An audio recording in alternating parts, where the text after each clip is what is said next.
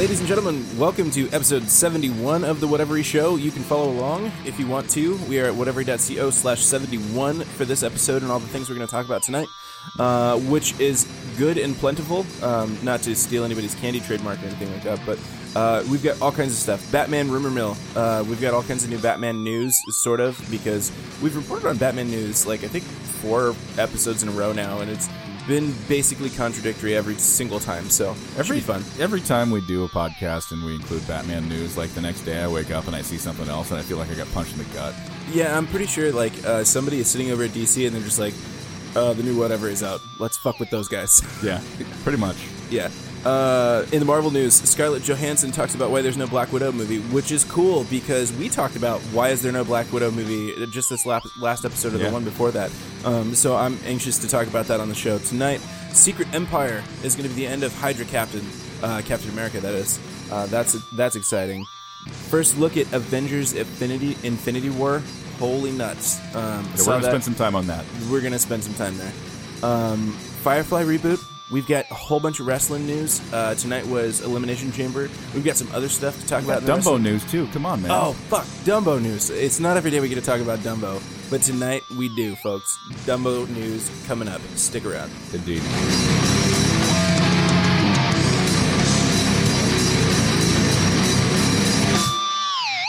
Okay, so let's open it up with some DC news and the whole Batman rumor mill, as you know, you so eloquently put in the show notes. So joining us this week, of course, since we have a pay-per-view to talk about, we've got Ryan Bailey. Hello. Our resident wrestling expert. He's also been kind of on the ball with looking for any dirt he can find on what's going on with the Batman since Affleck has stepped away from the director's chair. And he actually texted both of us the other night saying, hey, guess what? They're going to do a complete rewrite for the script. And I was like, well, what the fuck? Yep, heart dropped down to my balls at that point because it's like, oh, come on. Like, we need any more bad news from Sorry, Batman. guys. DC hurts. Yeah. So then, this is a Forbes article that he posted. And okay, so I want to stop you right there. If I'm going to quote anything that Donald Trump has ever said, it's going to be, you're terrible. Okay, your organization's terrible. Right. That's where I would get concerned because Forbes, at some point I think Forbes was a reputable news source, but now I thought Forbes was like one of those like non-GQ men's mags. I don't know what it is now, but what it is now is like it seems to be like a place where I can go and get a variety of misinformation. Although that's not entirely true. Occasionally, they've got exquisite coverage of Pokemon Go. Yeah. Occasionally, too, they cover something, and they get the facts right, but they get the story completely wrong. So, like, I don't know how it would relate to this particular thing, but they may hear somebody say, the writers aren't in the writing room this weekend, and everybody panics. Oh my God, we're leading up to the movie. They got to be writing. Of course not. And as it turns out, they just had the weekend off. So here's the thing. I went and found a different article. This one happens to be. Wasn't from it BatmanNews.com, apparently? I don't know. This is, of course, a much more reliable source, having the Batman right in the URL. Several news sources online, though, have actually covered this, though, and that is that the Batman script is done, and that not only is Ben happy with it, but so is Warner Brothers. I gotta believe that that's probably pretty true, because they did have Chris Terrio come in and do a rewrite over the script that Geoff Johns and Affleck worked on together, and Chris Terrio wrote Argo.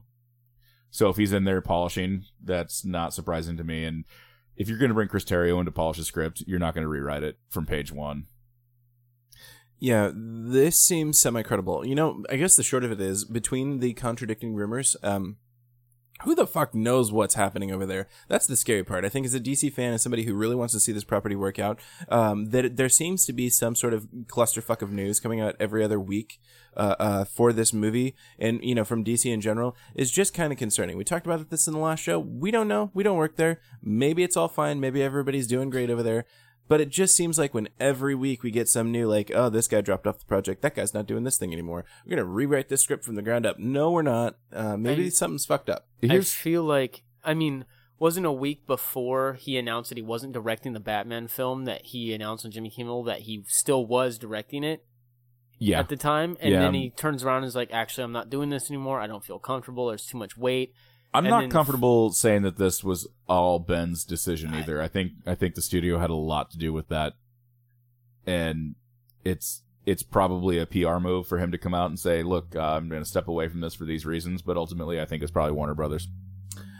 It wouldn't surprise me even in the slightest. Like, I still don't think Warner Brothers knows what it's doing with DC. And I think all the news we're seeing come out of here is kind of, evidence of that. We're gonna actually have a stark contrast to this particular, clusterfuck that is the Batman when we talk about Avengers Infinity War. Yeah. And the press coverage and interviews with cast and all that kind of stuff that Marvel has gone out of their way to do themselves. Like, yep. They're not even relying on third-party news sources to break these things. They're just like, guess what? Here's our website. Here's a video. Watch it. It's pretty cool. Yep, pretty much. So we'll talk about that in a little bit. But it appears that we may have a director now as well for the Batman. Yeah, so I threw this link in there. I saw this the other day on the interwebs. And the rumor is that Matt Reeves may direct the Batman. And Matt Reeves seems like he'd be a good choice. But this is another one of those. What's he done? He's done Planet of the Apes. I was just going to look it up for you. But finished directing the newest one that I think comes out this summer. War for the Planet of the Apes. Did they lose their director in the middle of filming? No. I don't think so. He filmed the last two Planet of the Apes. The first one he didn't. Okay. Yeah, okay. So here's a quick in the article we linked to here in the show notes, there's a little bit of his credits. So Cloverfield, heard of it, pretty good. As far as I know. Shaky Cam. Shaky Cam. Yeah. Shaky Cam gets a little ridiculous. Hopefully, he's got a director of photography. He'll rein that in. And hopefully, this next project actually that he did, which I did see and is phenomenal, Let the Right One In, completely different photography style. So I think that's probably bodes well. It's all about that DP. Yeah. Got to get the DP. Speaking of DP, does it bug anybody else that when you find a porn star on Twitter, then you follow them, they don't post any nude pics? I mean, this is a problem I run into just so often. I don't, because I don't have Twitter or Instagram. You really should have Twitter. Else. Yeah, obviously we've just nailed down the whole reason why it exists. And of course we talked about Planet of the Apes. Matt Reeves also did Planet of the Apes. Oh wait, we're not talking about porn. No, that was a solid segue, I thought. Yeah, so. It seems like he could be a decent choice for this. I mean, it as good as anybody. I think I've seen both Planet of the Apes movies so far, and I actually really liked them. They're both solid. Yeah, especially considering the fact that I went into them kind of thinking I'm probably not gonna like this. Like, I'm not a big fan of Hollywood remakes, and a lot of the times they fall pretty flat for me. This isn't a remake. This is a sort of prequel reboot-ish sort of thing. But they were both pretty good. So honestly, James Franco killed it in the first one. He was amazing. Yeah. With honestly, the most disappointing thing to me was that we had David Hewlett in the first one. Yeah. And we did not get to see more of him in the second one. I thought for sure that was going to be a thing. And since I'm a huge Stargate Atlantis fan, Dr. McKay, like I was just like, this guy could act. Just let him act. Yeah. Get McKay back for the second one, or we riot. Like that was the same thing for me too. Yeah. Sorry, Hewlett's. The thing that has me happy about the Matt Reeves thing is that he is a story-driven director. As far as like when you look at 2 Planet of the Apes, for instance, yeah, the character of Caesar, you feel that character. I think what I'm most excited about Matt Reeves, if it's confirmed that he's directing, is that he's not Zack Snyder. That is a big, solid push at this point for me, too. Yeah. Oh, I'm sorry. I missed another big project that he worked on, too. He directed several episodes of Felicity. Oh. How could you do... Yeah. And Homicide, Life on the Street. Oh, well, that's the Batman, Homicide, Life on the Street, whatever. Yeah, same deal. Yeah, I'm just kidding. If you've directed or worked in Hollywood for any number of years at all, basically, you probably got some projects that weren't the best. Chances are good you directed a shitty TV show at one point in time. And don't get me wrong, there's probably plenty of fans of Felicity out there who were like, "Fuck you! That was the best show ever, and his episodes were wonderful." But I never watched it because it could be. You could be right. Yeah. Okay, so that's the Batman rumor mill whirlwind of misinformation for you this week. I think at this point we're going to stop trying to probably definitively say anything that doesn't come directly from Affleck or Jeff Johns' mouth because, Jesus. Even then, Even Yeah. well, like you said, like last week or 2 weeks ago, he was on whatever night show saying, "Yeah, I'm directing the movie," and then next week he's not directing the movie. So Yeah, I don't know. I guess he changed his mind that fast.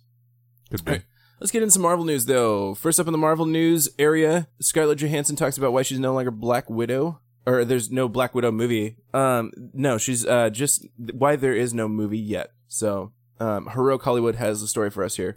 So they interviewed my girlfriend. Yep. You know, okay, not quite, but you know, We can dream. I'm pretty sure I have a hall pass for that one. I mean, you sold that better than Reigns. Well, I used to be over, so Yeah. no. So Scarlett Johansson did an interview recently where she talked about the lack of a Black Widow movie. It really came down to timing on both her and the studio's part, because those movies are big projects. They haven't been able to really come to terms on scheduling. Plus, she kind of toward the end of the interview talks about how she's not sure if she's up for it, but if the fans really want it, then she would do it specifically for that reason. And to the best of her abilities. Yeah, but that's the thing, is she said if she does it, that she needs to make sure that she's got enough time in her schedule to just pour everything into it and do a good movie. All right, sure. Scarlett, since you're listening, I'm sure. My name's Eddie. I'm a fan. Do the fucking movie. Do the fucking movie. But she also said, I believe, that And they then- advance so far in their schedule and their roster is so large that to cram something in would be hard. I could see maybe a phase 4. In no way, shape, or form, Scarlett, should you press charges for anything that Eddie and I might say or do. Or have said or done. Fair. Yeah, I don't know. That's a fair point, but I really think that this is a movie that deserves to be made. Like, number one, we can all see that there's a lot of good Black Widow stories to be told. Number two, we've seen what they've done with Winter Soldier and the sort of spy-esque action flick that movie was, and it just lends even more credence to the ability for them to do something for Black Widow specifically that could flesh that out even more. I'm totally comfortable considering Winter Soldier a Black Widow movie. It kind of is a little bit. Obviously not entirely. That's not entirely fair, but I would say, yeah, it is one of the primarily Black Widow stories in the MCU. And it's amazing. Yeah. Here's She also got a lot of screen time in Ultron, but the whole Ultron movie was kind of... I mean, that's probably going to fall flattest for me in the MCU right now, except for maybe Iron Man 2. She had quite a bit in Civil War as well. A fair amount.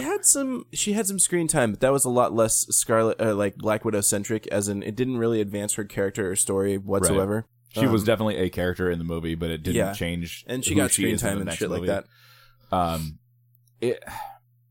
I think Black Widow is probably the one character they could probably get away with doing a complete side movie that isn't necessarily interconnected with the rest of them. The only thing that maybe, so just from what they've set up in the universe so far, the only thing I could say maybe they connect a little bit is the whole Hawkeye relationship. Because they're leading into Avengers #1. There was obviously a relationship prior with Hawkeye of some sort. So I could see them, throwing Hawkeye in there in some, manner or other, which is another, thing that wouldn't bother me is if Hawkeye got a little bit more, development. I mean, I know they, again, tried to push him a little bit in Ultron, but Ultron seemed a little bit to me like, these characters need more screen time, so let's come up with a reason to give them some. All of a sudden, Hawkeye's this dad that lives in a farm and whatever. Yeah. I mean, although I did kind of appreciate the twist that they're like, wait a minute, you're married and you have kids and you have this farm and nobody knew about it. And he's like, yeah, fuck you guys. Yeah, basically. So yeah, it wouldn't bother me so much if... Go split my wood, Tony Stark. Yeah. You do my chores. Earn your keep, bitch. Yeah. So yeah, they could do that. Like make a Black Widow movie and throw some Hawkeye in there. It doesn't have to be even Hawkeye centric. It shouldn't probably be the whole fleshing out of every piece of their backstory, because especially from comic lore that's pretty extensive.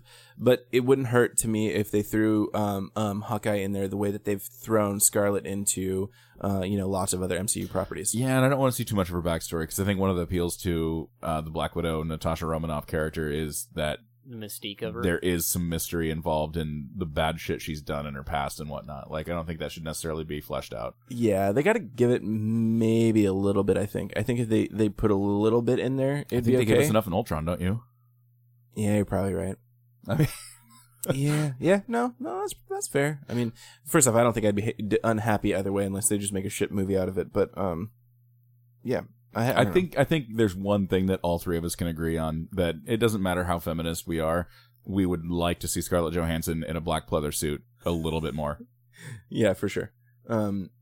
Plus it is kind of, like we talked about this in the last episode. It's a little sad that her action figures and stuff like that don't get placement on store shelves like the guys do, and that she totally could support a movie, and that they haven't made it yet. And I guess if she's saying, well, I said no, then whatever. I guess there's no real feminism angle there, but I do think that would be advancing in general. So yeah, I agree. Plus, I just want that movie. I just want that movie. I don't have to have an agenda.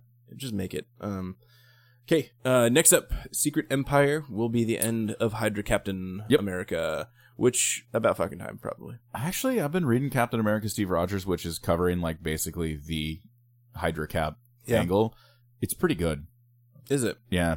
You get backstories, you get because obviously they revealed pretty early on that it's Kobik, the Cosmic Cube, is manipulating Steve into believing that he was brought up in the Hydra ranks. So you're seeing his memories that are false memories, and it talks about him being taken to like a secret private school for Hydra kids and whatnot, and he meets Baron Zemo as a kid, and they kind of come up through the ranks of the school together and whatnot. It's a really fascinating read. I actually do look forward to this book every time when it comes out, just to kind of see what it's kind of like a giant Elseworlds or What If magazine that like they used to have back in the 90s. Either DC or Marvel kind of had those where you're like, yeah, it's not continuity, but what if we told the story where Spider-Man got the cosmic powers? They do that kind of thing. And this is like, yeah, we can't make it continuity, but we did. Yeah. And now Cap is Hydra, and it's fun. It is a fun look at Cap. His appearances through other books have actually been really spot on with his Hydra backing and stuff like that. Like the way that the artists are always able to kind of position him kind of looking out of the corner of his eye, like they don't know I'm Hydra, but I'm going to agree with them because it fits my agenda here. That kind of a thing. Without actually having to write that in the word bubble, of course, because that would be kind of retarded. So the Hydra Cap character, as much fun as it is, I think it is probably about time to wrap it up, but it has been a really fun run. Kind of like Superior Spider-Man when Doc Ock was actually in Peter Parker's body. Yeah. Similarly fun. Like the exact same kind of fun, actually, because you're just like, okay, yeah, I guess I can get a little bit more on board with that in that case, because that's another story that's told, sort of, it's a fun thing to read, and it is a little bit like an Elseworlds story that is also completely canon. So, yeah, I guess I'm okay with it. I just, like I said, when we first started talking about them, moving Cap to Hydra and this isn't real. The Hail Hydra scene. We both were kind of like, well, that can't stick, and secondarily, there's got to be some shenanigans here. Like, and at the time they were saying, oh no, he's Hydra. He definitely is. This is the way it is and was. That lasted for 2 issues. Yeah, and then like 10 seconds later, they're like, not really. No, it's psychic manipulation.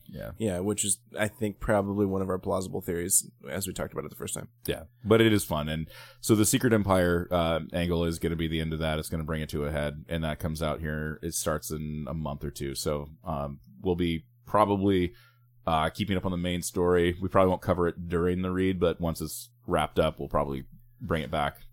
Yeah, that sounds good. A pretty good review on it. Yeah. The meat and potatoes of the Marvel section, I think. I might need another beer before we talk about this. All right. Well, let's do that now, because I think we need to buckle up a little for this one. Yeah. Okay. So, this week, much to all of our salivating pleasure, Marvel released its first official look at Avengers: Infinity War. They did this in sort of a quasi documentary / promotional thingy. Yeah. The only movie type thing we got was like an explanation of the Infinity Gems. Yeah, we got a little bit of Infinity Gems, and they showed off the Infinity Gauntlet a little bit more, which comic readers, you know what I'm talking about. Yeah, you can see Thanos put his hand into it. Yeah, and there's a lot of cool things in here. So there's a couple of shots of concept art and stuff like that look really neat. We get to see something, and when I saw it wasn't like, oh man, duh. But the second time I watched this, I was like, I just love that the world we live in right now has, Tom Holland, aka Spider-Man, talking with Chris Pratt, who's a member of the Guardians of the Galaxy, and Robert Downey Jr. as Tony Stark at the same time. Yeah, we've seen Peter Parker and Tony Stark on screen at the same time, but then you interject Star-Lord into the mix, and I like the way you put that. You didn't notice until your second time through. That's because even though they're completely separate entities in the Marvel universe, like they feel like they fit. Like, the three of them standing on screen together didn't seem abnormal to me at all, other than I was like, oh, well, they just confirmed that Spider-Man is going to be Infinity War. Yeah. Which I think there was no doubt about that anyway, but... That and the whole thing, like, they're, getting the Guardians into the main mix now, too, because previously the Guardians were really kind of its own separate thing, more so than any other, property that they've done so far. We're getting Guardians 2 first, and it's going to have Hulk in it, or no, I'm sorry, it's not. Thor is going to have Hulk in it, but I do believe that there might be a little bit of a crossover in there. See, that makes sense, too. So, if the Guardians are going to come into the MCU, I think the best way to probably do it is to introduce it through Thor. Man, I'm thinking we go in dry. No lube. Just the Guardians show up and... Just fucking shove Rocket Raccoon right up somebody's ass and let him pull the trigger. That actually might be the way that they do that after all, Yeah. No, it's fun. It's fun looking at an upcoming Marvel movie. Like, here's the thing, DC. I'm looking at you. When they announce a new Marvel movie, like, at no point am I like, man, I really hope they don't fuck that up.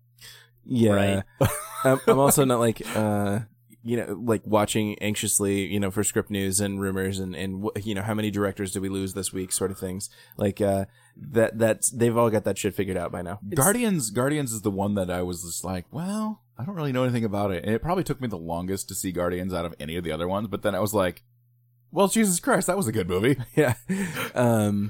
It's like they put out their slate and you're like, oh, that's what I'm getting? Okay, cool. And then yeah, you can go about your life. You don't have to worry about it. Even by Guardians, though, for me at least, seeing Marvel attached to anything was like, okay, I'm going to go see that. Like, and that's the way that it's become now, is that Marvel might as well be like the FDA seal of quality or whatever. Yeah. Like FDA approved, I guess I shouldn't say quality, but like, this is safe. This is going to be fine. Like, and that's the worst I can level against any, criticism of a Marvel movie, is that it's fine. There's no movies in there that are just like complete train wrecks that like I just absolutely won't watch again. Yeah, I think that's correct. And Marvel, if you want to cut us a check, you can email us at sponsors@whatever.co. Yeah. For reasons like this, Doctor Strange available on digital in 2 days. That's right, Valentine's Day, folks. For Valentine's Day, you can get Strange with Doctor Strange. And maybe get your woman to get Strange with it too. And if you don't do digital, you get it on Blu-ray on the 28th. Yeah. Did we just cut a promo for Marvel? I did. Okay, it's fine. Seriously though, send us a check. We don't work for free. Yeah, we do. Yeah, we do. Which is why we don't get paid. People know it. Yeah.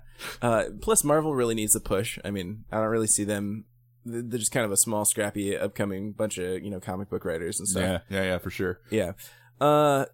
So anyway, when I see Marvel in front of anything, basically at this point, I'm kind of like, oh, I'm on board for that. Like, TV properties, if it says Marvel, yeah, sure, I'll go see it. Legion. Oh, did we put Legion in the show notes? No, but we need to. We need to put Legion. I don't actually have any TV in here. We need to probably add that. Yeah, okay, so we're going to talk about TV later too. But this promo especially, it was a lot of fun to watch. And like Matt said, there's not really a whole lot in terms of like, it's not a trailer. You're not really getting a lot of new footage.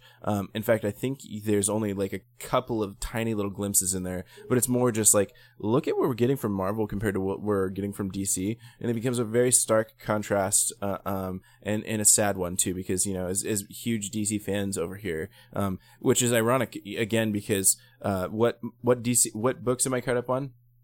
I don't know, like 19 different DC books, and 2 Marvel books. So I shouldn't say that that's entirely because of the quality of the Marvel books or anything like that. But I really want to love DC. Please let me love you, DC. Just please. We try really hard. There's something that Kevin Feige said, like in the beginning of it. He goes, when we first started this back in 2008 with Iron Man, we panned this out and we said, okay, what can we do? How can we line it up and make things interconnect?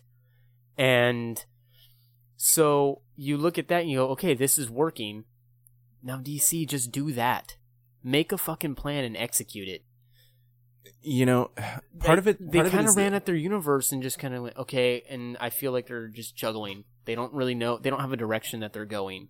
See, I think there's a couple of things in play here. Number one is that DC came to the realization that big, massive universe on screen is kind of one of the things that's really hitting really well with fans right now, which is kind of obvious when you think about it. I mean, DC, you've been making comic books for some, 70 or 80 years now. You kind of know that this formula works. This is already the bread and butter of the thing. So why are we, waiting until 2017 before we really get, I guess you can count Batman versus Superman. So, was that 2016? Yeah, March. Yeah, March. So you can say that's the first setup of the DC universe proper, but that's 8 years after Iron Man. Well, and DC has been cock teasing everybody with a shared universe forever. Like, do you remember Batman Forever when they introduced Chris O'Donnell as Robin? Yeah, and like he was gonna take off from the mansion like as soon as Bruce Wayne offered to take him in, he was gonna ride his motorcycle out, and like Bruce Wayne like makes the comment to Dick. He's like, "Oh, the circus must be halfway to Gotham by now, or to Metropolis by now." And you're like, "They said Metropolis." Yeah, like Superman's gonna be in the movie. Like, no, it's that whole thing, and like they just right. Yeah, they constantly do nothing with it. So okay, so that's one thing. One thing is they're extremely late to the game if that's the way that they're gonna go with it. Number two is so far they're executing it very poorly. Like, I will give them that Iron Man 2 is a little bit like Batman vs. Superman is with the whole hit you over the head, Avengers is coming sort of thing, except for, in this case, it's Justice League is coming. But Batman vs. Superman even manages to execute it way worse than what I would call probably the worst of the Marvel movies so far, which is Iron Man 2. And that's because it was basically a giant commercial for Avengers, which it really didn't need to be. Plus it has some giant plot holes in it, which didn't need to be there. I mean, just the story so they need to look at that too. I did get one thing out of it, which is I don't like to be handed things. Yeah, they need to have the thing happen organically. Like, they need to tell a story that lets the story be the story, not be a commercial for Justice League or for Wonder Woman or something like that. And don't get me wrong, we had a fairly gratuitous inclusion of Spider-Man in Civil War, but it totally worked. There wasn't really a whole lot of reason for him to be there, but they told it in a way that made sense and was a lot of fun actually to watch on screen. Do you know why can't we do that with DC? It almost makes Tom Holland more believable as Spider-Man to me, listening to him in his little smarmy British accent talking about, I went to see the first Avengers with my mates. Yeah. And I was like, this kid, like, he's just a kid who wanted to be in this movie, and now he's fucking Spider-Man. Like, that's the most Peter Parker thing about him, is like, I saw that and I was like, man, dreams really do come true. Yeah.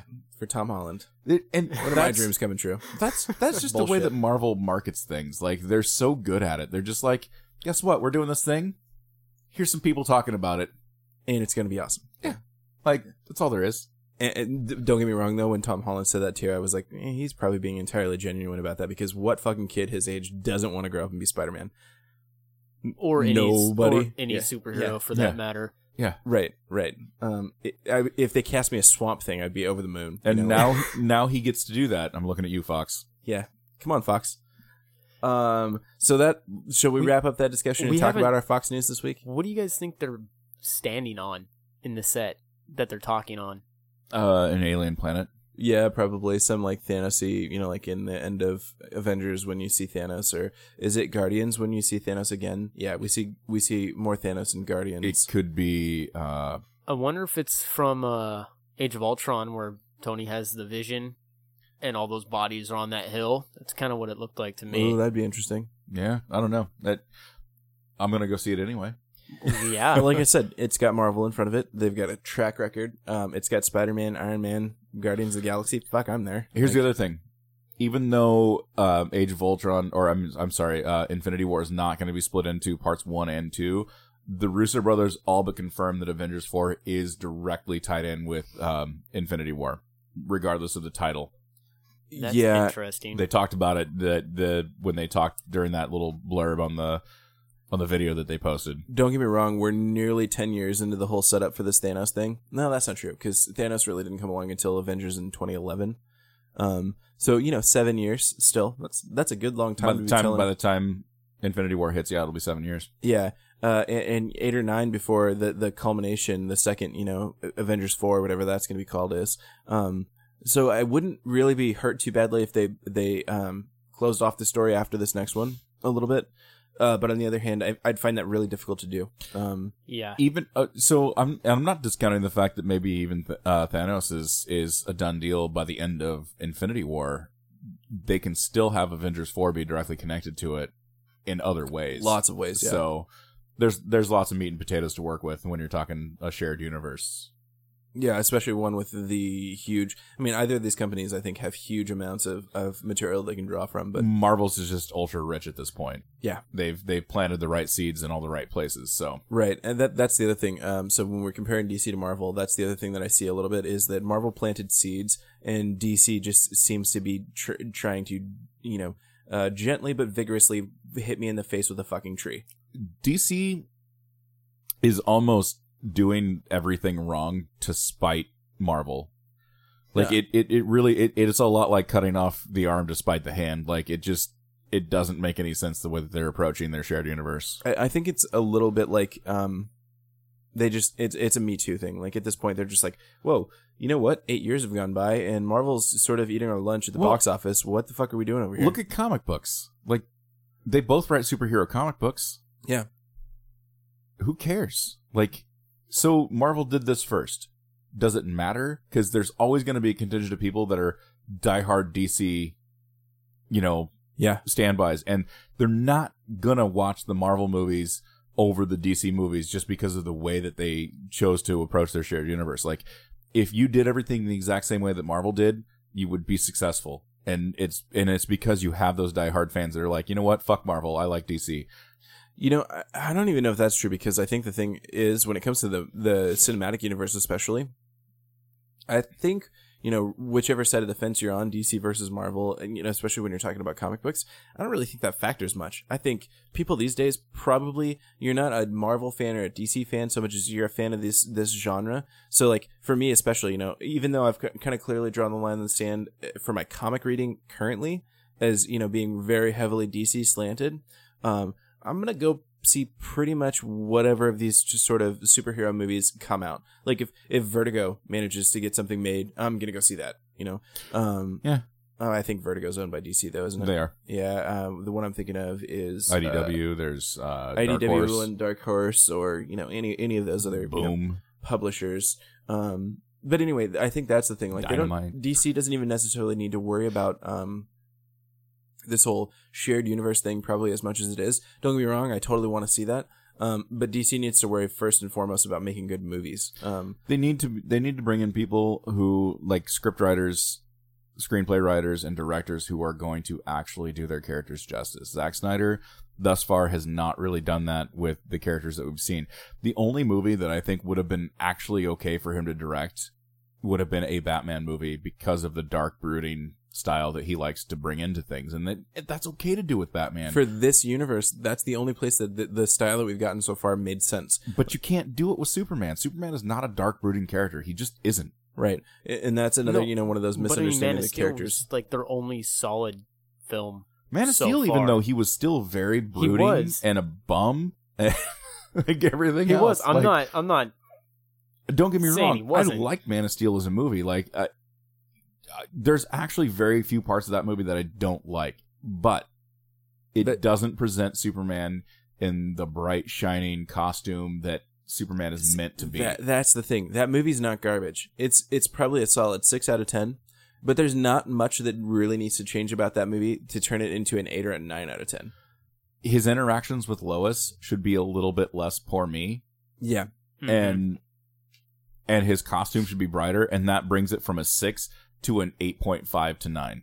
Like, just those two things would elevate it. Yeah, they just need to make clear what's really super about Superman, and one of those things is just his moral character and judgment, and that didn't really shine through in Man of Steel at all, and that's probably one of my biggest digs on the movie. Color notwithstanding. Color is another big problem in that movie. don't even shit on it about the destruction that they did to the town around them, because Superman was barely even conscious. I mean, he knew about his powers, but, like, that's only just. You know what I mean? Like, that was kind of his testing ground. Right, and we talked about this millions of times at this point, and I said, when Man of Steel was coming out, if they don't address the destruction of Metropolis in the next movie, I'll be pissed off. They totally did, though. Yeah. The problem is that they didn't address it the way that I was hoping they would, which would be for him to learn from that mistake, grow, realize that, he's going to, again, turn into the Superman that we know and love, which is, sort of what Rebirth is doing to the New 52. And that's what DC needs to realize. There's a reason why Rebirth is kind of a runaway hit at this point, and most of it is because they're letting their characters be their characters again. Yeah. All right, let's move on. Let's talk some Firefly reboot. Yeah, so this is interesting. Fox has been dangling this over the last week and a half or so that they are totally open to a new Firefly series on the contingency that Joss Whedon himself helms everything. Which I gotta say at this point is probably a far fucking shot to the moon, because he makes Avengers money. He makes Avengers money. Okay, first off, I think that Joss is probably the type of guy who, for a passion project like Firefly was to basically everybody involved for it or with it, I think he's the type of guy that would go back and make it happen, except for Fox. Fox has so royally screwed Joss Whedon on multiple occasions now that I think at this point there's just no fucking way he's going to work with him anymore. He has no financial incentive to work with him anymore. Even if he said, here's a truckload of money, come eat our shit for a little while again. He's got so much money already, he doesn't have to say yes. Here's the thing about the relationship between Joss Whedon and Fox, and this is what you have to understand. So Buffy the Vampire Slayer originally premiered on UPN. Then the CW was formed, I think, midway through the Buffy run or whatever, and that's where it stayed. Angel, however, ended up on a Fox network, on the Fox network. Angel was canceled after season 5 with almost no warning. Right. So it got 5 seasons. If you watch the series through, like, it doesn't really make sense how it ends, even, because they were not expecting to not come back. Yeah, Firefly is also, like, probably the preeminent story in how to fuck up a property. Firefly, that's my next example. Like, it was such a great show, but, like, they aired it on the worst possible night and preempted it for fucking everything. And they didn't air the episodes in the correct order either. Yeah, they didn't air the episodes in the correct order, so there was meddling in that case. They preempted it with baseball lots of time. I think around the time that they were airing it, the World Series was going on. And so, rather than move this fledgling show, which nobody's invested in yet, to a night where it'll actually work, they just had it coming on at random times and nobody knew when to watch it. Fox has gotten smarter about their shows lately. They don't even do new shows now until after the World Series is over. Yeah, and again, we're talking 2002 here, folks. So it's not like today where we just DVR everything anyway, and it's not really a big deal. But in 2002, you kind of actually had to get your ass in the seat to see the show. Yeah. And if you didn't really know when the show was going to be on, it wasn't very likely that was going to happen. If you watched Firefly on Fox, you even only got 12 episodes, and there was actually 14 that were made. Like, the only way you got to see the other 2 episodes were to buy the series on DVD or Blu-ray. Yeah. So, the most famous or the best way I can describe Fox's failure to market or really give the show the attention it deserved is it went on to make a movie after being canceled after only airing 12 episodes. 12 episodes, went on to make a movie in 2005, I think, Serenity, of course, that actually did pretty well. They made it on a shoestring budget because at this point nobody thought it would really work, but there was enough of a fan craving for it that it worked really well. And then it did, jillions of dollars in DVD sales at this point. So, and that leads me to my next point, and that is, and spoilers. So Wash, Alan Tudyk's character, died in Serenity. So in order for them to reboot the show, maybe not reboot, but to bring back the show with the original cast, you're gonna have to write Wash back in, and that's probably not gonna happen because Joss Whedon is pretty much a hard case against when they're dead, they're dead. Yeah, I mean, he's done it in the past and brought people back, but like, there's always been kind of an out to it. See, I think there are other contrivances they could go with that to make it work out. Like, one of the things that I've thought for a while now is there's an indeterminate amount of time spent between the last episode of Firefly and Serenity. They could contain the whole show in that indeterminate amount of time, and it would be fine. There's a lot of other ways that they could also just ignore Serenity. Yeah, that'd be a little sad, but they could do that, I think, and continue the show. I don't know that they could, but I think one of the things that they're talking about now too is recasting. They did mention that, and that would be, I don't know. See, I don't think the show's going to work nearly as well if they recast. No, because Kaylee was Kaylee because of Jewel State. And because Mal was Mal because at this point the show has got such a cult following. And as much as I fucking hate Stephen Baldwin, or not Stephen Baldwin, but Adam Baldwin. Adam Baldwin, like he's Jane. Jane was Jane because of Adam Baldwin. Yeah. Like recasting those characters would be I think detrimental to the success of the series in general. I don't know that's going to happen. The rest of the cast has kind of gotten a lot more lukewarm over the last couple of years about a reunion at this point, because it's the question that every fucking fan that meets them wants to know. Don't get me wrong. There's a few people on there that I think, no question, they'd be back in a heartbeat. I think Fillion would do it. Fillion would do it in a second. So would Jewel State probably. Jewel State would probably do it. Not so sure on Morena Baccarin. She's kind of got other things going on. She's in Gotham. She's kind of a movie star now. Deadpool. Yeah. Gina Torres, I think, is off doing other stuff now for the most part. I think they could get her back. They could probably get Gina Torres back. Yeah. Summer Glau is kind of one of the ones that I'm not so sure, because she's had quite a bit of success doing other stuff. Yeah, I don't know what she's up to lately. I don't know what she's up to lately, but I know that she was a fucking Terminator and she was badass at it. Yeah. Anyway, the short of it is, I think that we've unfortunately missed the boat on this one. Like, Foxy screwed us, and we're never going to forget. And neither's Joss Whedon, probably. Yeah. Fillion, here's the other thing about Fillion, too, is like, he doesn't have to. Like, he made Castle for 50 years and has, all those residuals that he could live off of those for the rest of his life. I mean, Fillion's done lots of things at this point. The guy's not hurting for money. Sure, he's not like Reebok money rich, but he's got some change. Fillion's fucking amazing. In fact, I listened to a podcast that interviewed him, the Nerdist podcast, if anybody's interested. Yeah. They had all of the hosts. They had Matt Myra and Jonah Ray, as well as Chris Hardwick interviewing him, and they actually pitched a great idea, which was reboot Quantum Leap with Nathan Fillion in the lead role. Yes. Do right? it. Right? And it was awesome because they were talking about, who they could get to play Al. Because, Dean Stockwell played Al, and for some ungodly reason, nobody knows why, he was a ladies' man, even though he was fucking Dean Stockwell. Yeah. And they were like, no, it's not Al this time. It's Allison. You recast that with a female in that role, and the sky's the limit. Like, I want to see this show.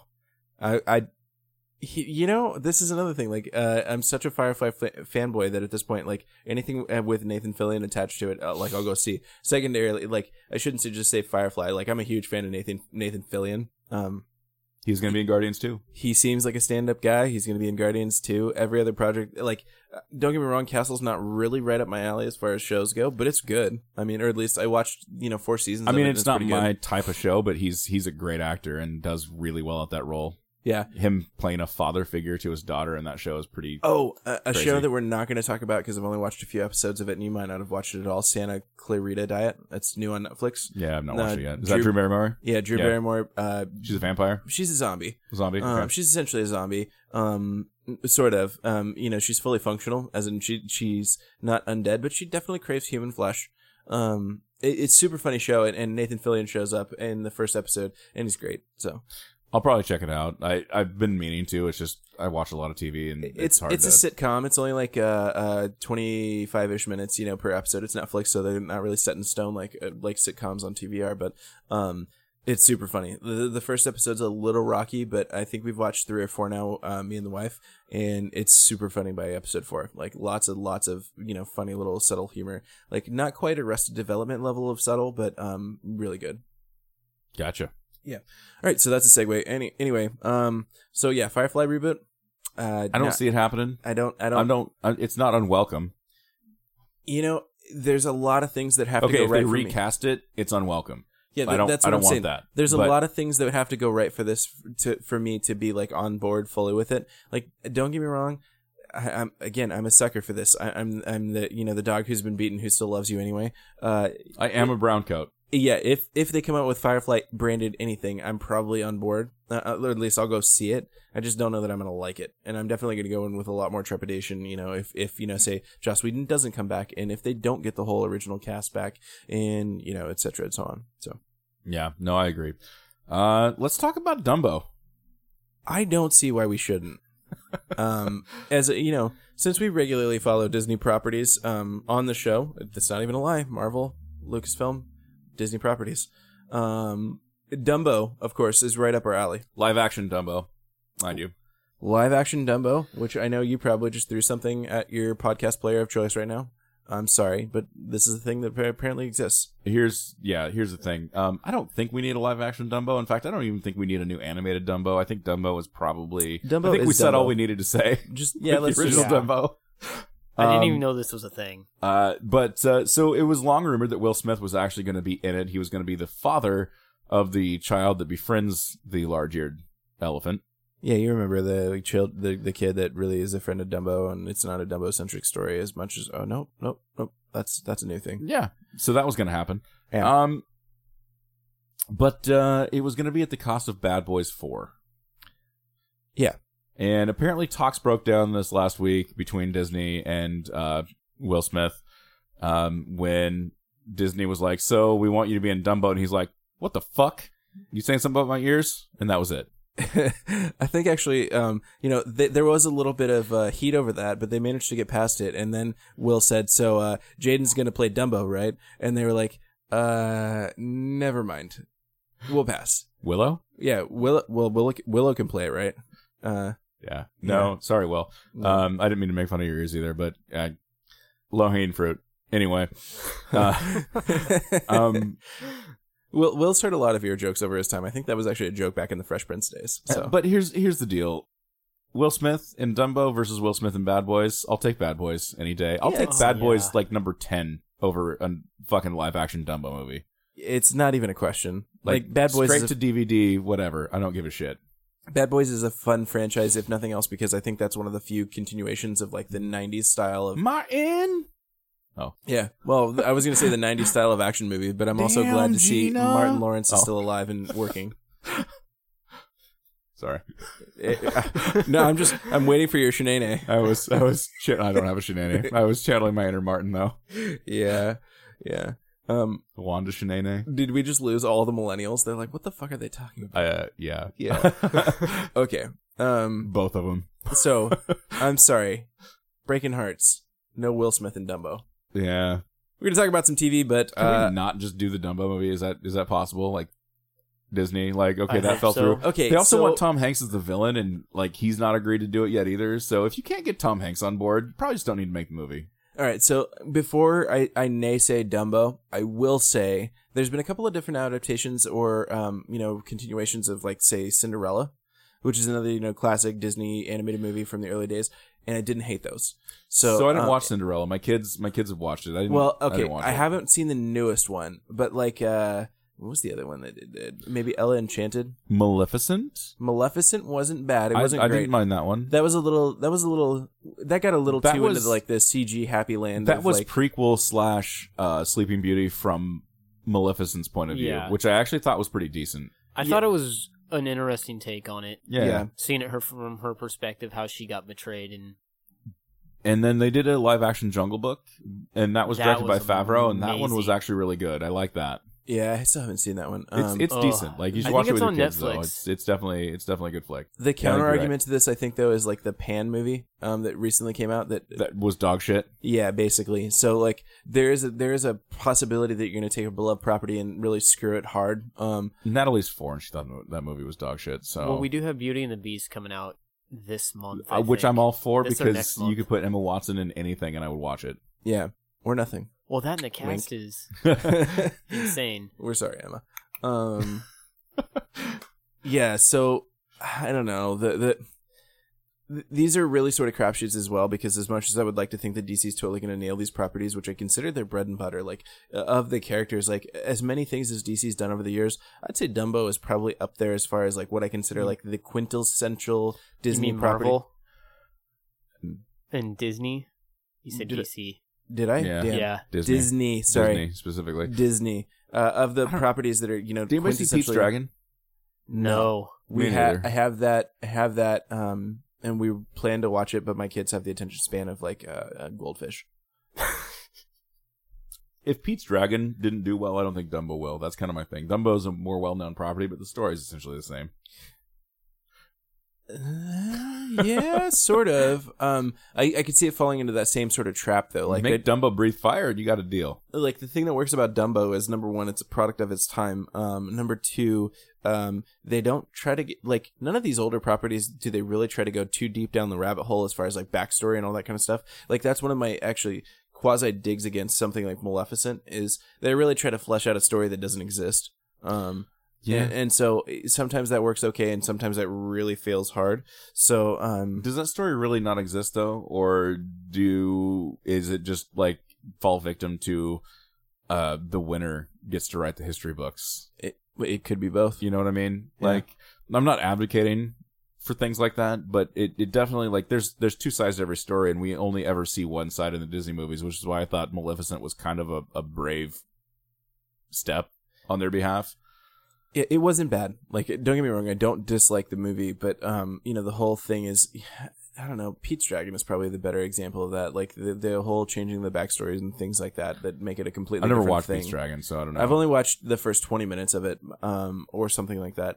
I never liked the first one that much, though, so I was just like, what the fuck? It wasn't bad, but again, that was another sort of interesting thing. Is one of the things about the original Pete's Dragon was that it was kind of an interesting movie to make, because it was live action with a cartoon sort of superimposed working with it, sort of thing. And this one's not. It's just another like augmented by CG movie. It's mostly real, or meant to be entirely real. And if you see CG, I'm sorry, it's just not as good as it should have been. Yeah. So anyway, I don't know. The remaking something like Dumbo is just like, I can't believe that there's a lot of story to tell. And so my percentage of chance of failure on this, or my estimated percentage of chance of failure is pretty high. Yeah. Yeah, I don't think it's gonna be good. I think Will Smith probably made the right decision on this one. Yeah, he did pass on being Neo in The Matrix though, so we'll see. It's okay. I like Keanu. Yeah, so do I. I mean, does it really matter after the first one anyway? Whoa. Yeah. Whoa. Yeah. All right, Dude. we'll be back in just a second to talk some TV, but I gotta get another beer. Beer schedules are all off, man. Yep. And then messed it up. We got water drinker over here. Oh, yeah. Because 6 a.m., 5 a.m. is the thing. I'm certainly gonna take advantage of this opportunity to eat more. All this shit.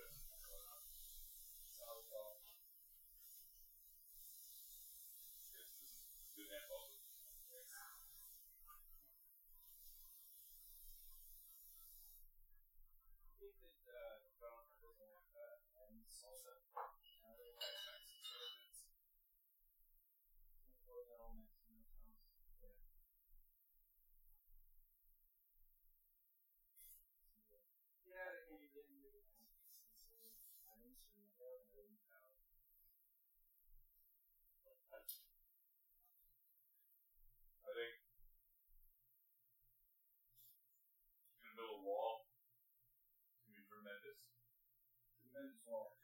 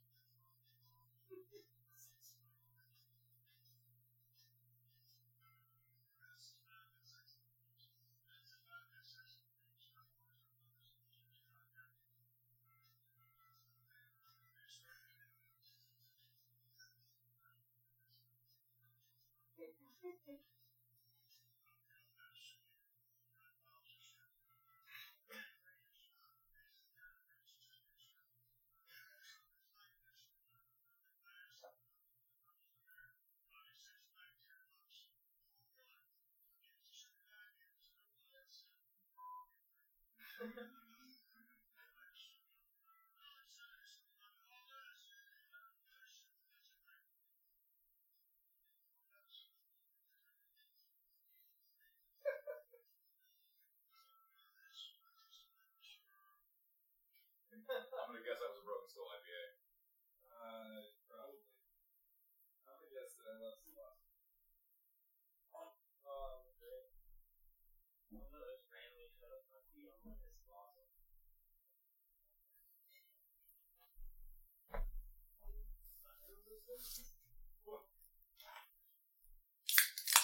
I would call this "You Made a Red Pile of Dog Shit." He really does have a way with words, doesn't he? I like that guy. He's sort of a master wordsmith, if you will. Manages to distill these complex ideas. I wonder how much fun he had making that little video. Probably a lot, because he got to get drunk. I was just going to say, he didn't have one. He's like, I need to taste this, and let's get the thoughts right. Oh, take two. Let's try that again. Do it again. Yeah, I'll finish this one. He doesn't seem like he's going to do the spit takes on this. This is a tasty drink, and I'm going to finish it. Yeah. All right. So now it's canon. JD can't get made fun of for Appletinis anymore. If Stone Cold Steve Austin says it's okay to drink Appletinis, it's good. You're good. Yeah, I think we're all right. Yeah. And we're back. We got some TV news. And fresh beers. Fresh beers. And water. This is solid. And Bailey's drinking water. He's got to work early. He had some beer earlier in the night. It's okay. He's allowed. Yeah. We approve. So let's talk Supergirl. Did you watch it? I did, but before we talk the actual episode, let's talk about something we talked about a week ago, which is we get Terry Hatcher coming to the show, right? And I made a comment, and I said, man, I really hope she's in the episodes that Kevin Sorbo's in. Right? Yeah.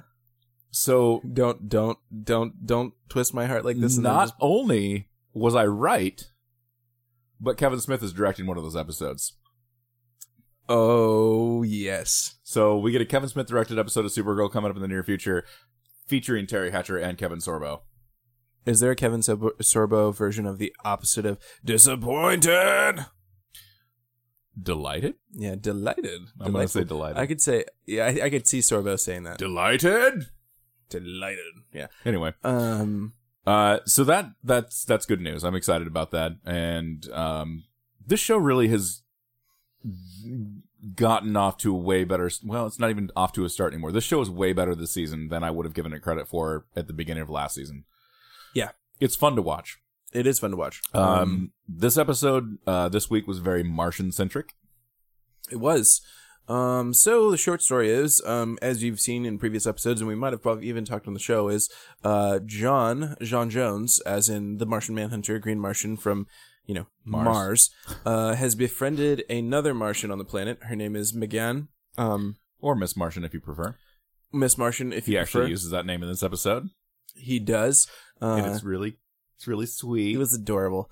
So anyway, he befriends M'gann in previous episodes. Only to find out that she is, in fact, a white Martian. A white Martian, but she's a good white Martian. Yeah, so this is a little different because in the other episodes, or in other continuities, I think she's like a cousin of John Jones. Something like that, yeah. And, she's obviously a green.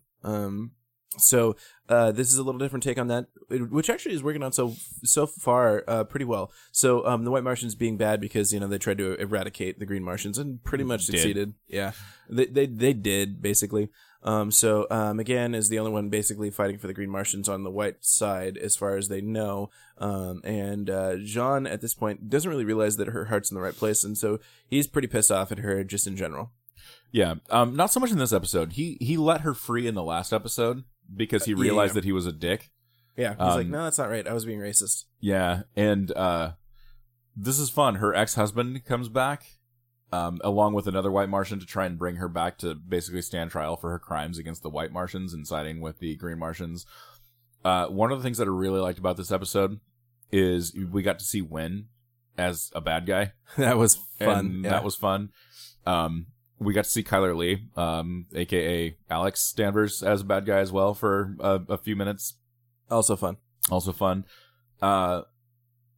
The other thing that I thought was really poignant about this too is that as opposed to taking the form of a white Martian to fight the other white Martians, Miss Martian again, chose to take the form of a green Martian to fight. And I thought that was really, really pointed. I was wondering about that because what's not entirely clear to me, because obviously Jon Jones, when he's in his human form in the show, has more power than a human would. Like, it's not like he has to change, like into his natural form to be able to, punch hard or something like that. So I was Right. wondering if, that's purely symbolic or if she actually took the power level hit there. Because in the portrayal in this show, the white Martians are, They're a bit stronger than the greens. they're much stronger than the Physically more Greens. imposing. They're like 3 times the size of a Green. Like, these guys have got to be literally 20-something feet tall. Yeah, I don't know. So I was a little curious about that, and it came across that way, but it could just be the whole male versus female. Like, I don't know. Presuming Martian physiology is the same. The average man is probably stronger than the average woman. Sorry, that's not feminism. That's not anti-feminism. That is reality. So I was wondering if that was what was going on there, or if that was just like she took the power hit because the symbolism was so important to her. Either way, it worked out pretty well. Yeah, I thought it was. a good I scene. thought it was a good episode. I forget his name. Who plays Jon Jones? So do I. But he's badass. Yeah, I like him too. He saves the CW a lot of money, in the words of Kevin Smith, in the fact that he portrays the Martian Manhunter very well in his human form without having to have the CGI all the time. That is sometimes a little bit annoying because you can see there are places where he should be in his Martian form, but it's too expensive because they use a ton of CGI to do that. And they do a really good job with it when they do it, so it's kind of one of those, okay, we'll allow it. Yeah, sort of things. Overall, really good episode. I'm excited about it. We are, I think, at least 3 weeks out from the musical episodes. Totally looking forward to it, by the way. I never thought I would say that, but I am. Yeah, no, we're at least 3 weeks out from that because talking about The Flash, we're going to talk about The Flash a little bit, and then we'll explain why we're at least 3 weeks out from the musical episode. For sure. So, The Flash this week. Flash this week was a lot of fun. So As The Flash always is. Did you watch this week? If it's the one I'm thinking of, I did. Okay. Let's hope. Yeah. Super If not, Otherwise, we're going to spoil the shit out of it for you. Yeah. that's fine. Okay, this episode is the one where Barry's sort of training Wally. Yeah. Yeah. Yeah, actually, that's the crux of it, I think, or one of the main parts. So Who's our villain this week? Is it the one where he's trying to like vibrate through the walls? Or Yes. learn how to... yeah, that was Okay. fun. Yep. This isn't the. Who is the villain this week? It's the guy that corrodes everything. Like he's Oh, the yeah. corrosive man or whatever Yeah, he is. yeah. I don't know if he's actually the corrosive man, but that's what happens. I don't can't think they gave remember him a what his name. name I was. don't think Cisco dropped the ball, I think. Damn it, Cisco. Yeah, so the short of it is there's a bad guy that's come from basically Flashpoint. He remembers everything from Flashpoint. And so he's pissed off at a lot of people who are He's basically killing some cops. Yeah, he's killing cops. Or killing people who were cops in the Flashpoint universe. Yeah. His power is basically he touches you and you corrode into dust. Slowly and painfully. Sometimes Semi-slowly. faster than others because Iris got hit and All of a sudden, plot force, and she was fine for like days or whatever. Well, I mean, they did use Killer Frost to offset that, which this was a really good Caitlin Snow episode. And I love that, Also a really good Tom Felton episode. Oh Yeah. yeah. Draco Malfoy is killing it in The Flash, guys. I actually really like him as not Draco Malfoy because he's definitely not anymore. Like, I like how they've managed to do the obvious thing, which was have him be alchemy, and then turn it into something that's actually really cool for the show. So they should keep that up because that's fun. Yeah, no, I wouldn't surprise me if he stuck around as a series regular for longer than this season, even though I think originally the season was kind of the plan. I suspect it could, or probably still is, in much the same way that Eddie Thawne was only around for a season, and Jay Garrick, not Jay Garrick, was Julian's a lot of fun. Like Yeah. a lot more than I originally anticipated that he would be, because he was kind of dickish in the first few episodes, especially his interactions with Barry, and he still is kind of dickish, but they're doing it in a more playful way. He's got a heart of gold, though, And, so it's fine. and his relationship with Caitlin is really solid as far as, like, they seem to kind of have one another's number. A little bit, yeah. And I'm not talking telephone number. Like, Yeah. I also they call each other on their bullshit, and it's pretty fun. I like how at the end she's kind of like, "Do you want to go out?" And he's like, Oh, you mean right now? with me?" Yeah, that was really funny. And then I was like, "Oh man, poor Draco's gonna die," because Caitlin's boyfriends don't live. No. She might as well Avada Kedavra him right there because Yeah. he's done for. Yeah. Yeah. That's Throwing sad. all the Harry Potter references in. Just put on the red shirt right now, Julian. Yep. You're toast. No. I'm really liking The Flash this year. There's a couple things, and I think Ryan could probably speak to this too. There's a couple things that they drag out longer than they need to, which does get a little bit tiring sometimes. But Yeah, this is one of the things we praised, especially in season 1, that they didn't drag out forever. Like, in season 1, we were saying how it's so wonderful that they didn't wait to tell Joe for the next, 14 fucking episodes or something like that. And then they did do something like that this season, which was, stretching out, telling him about Iris for, 2 or 3 episodes. and just the whole Iris West and Barry Allen relationship that they could have stretched out for a lot longer, they didn't. Like, Yeah. Smallville, I think, is what comes to mind when it comes to the will they, won't they with Lana for the longest time, and then, the second half of the series was the will they, won't they with Lois, Yeah. and every 5 minutes, Lana got concussed and forgot who Clark was, and, Seriously, that girl's taking more headshots than they probably need to Triple examine H. her brain. It's probably. Take She's it to the probably concussion institute. she's gonna sue the WWE now too. Probably. Probably already on the class action suit. Yeah. We're going to talk about wrestling later, so I'm pulling all those references now too. But yeah, no, there's a little bit more dragging out of things that I think don't need to be drug out. And there's this the year. whole Barry Allen being slower than Kid Flash, and I don't mind that. See, I like I that because feel that's they continuity. it is, but they should have.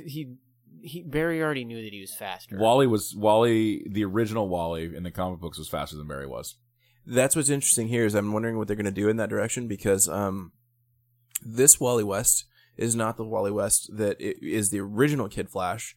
Of course, this Wally West is the original Kid Flash in this particular continuity. So I'm wondering if they're going to parallel more, I'm going to call him Red Wally. I'm wondering if they're going to parallel that a little bit more, which it seems like they're doing with, making him faster and especially, growing him faster because that was sort of Wally's thing too. Like, Wally is probably... Matt's going to probably yell at me because I'm probably wrong for some reason, but I would say Wally's probably the fastest speedster. I think so. Or at least the fastest Flash of the Flashes. Wally has different powers than Barry does. Yeah. Wally Prime, I'm going to say. Yeah, that's fair. I don't like Red Wally. I like Wally Prime. Wally could vibrate, though. That was definitely something that could happen. Although I don't think either one of the Allens actually, or Wally West or Barry Allen, did that first. I think that was actually a Bart Allen thing, who was Impulse. I don't remember. One of the things I read in the comment thread was that Barry's vibrating things, and we actually saw this in a Flash Rebirth issue not too long ago, where Barry vibrated a whole plane through a bridge or something like that. Which he did on the train this week. Yeah, he did. Yeah, he did on the train this week, which was fun. But they were saying, that is something that's sort of become quintessentially Barry, which is this whole using, vibration and vibrating.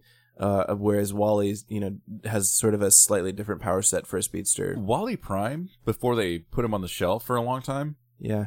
he and Linda Park had kids, and his kids were attuned to the Speed Force, and that was one of the things that was a new power that Wally had exclusively on his own, is that he could actually tether to his kids, no matter what, no matter where they were in relation to anything else, and bring them with him through the Speed Force and whatever. Nice.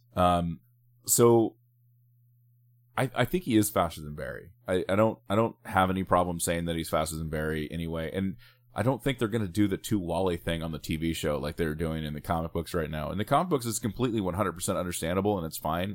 I actually like it. I think that's a little bit of a product of the time that it came out. Like, if the Flash TV show had come out post Rebirth, I think it's much more likely we'd have gotten Wally Prime. or some, version of Wally Prime. And, maybe still, and let's say the show runs for 10 seasons, we're probably getting Wally Prime in there somewhere. I honestly like this Wally, though, a lot in the TV show. Number one, I didn't know that this kid is Australian. I didn't either. He absolutely is. I heard him talk, and I was like, what the Yeah. hell? Yeah. He does a really good job. Yeah. At first, I thought he was like a little bit effeminate, and then I realized that it's actually probably just him being Australian and doing an American accent. The same thing happens with Jax Teller. Yeah. So from Sons of Anarchy, Maybe that's it. Charlie Hunnam. I wonder if that's like when you're going to school, you're going to acting school, and they're like, okay, you need to adopt an American accent. And they're like, okay, how do we do that? Well, the first thing you need to do is sound a little bit more feminine. Yeah, maybe. Says something about Americans. Just saying.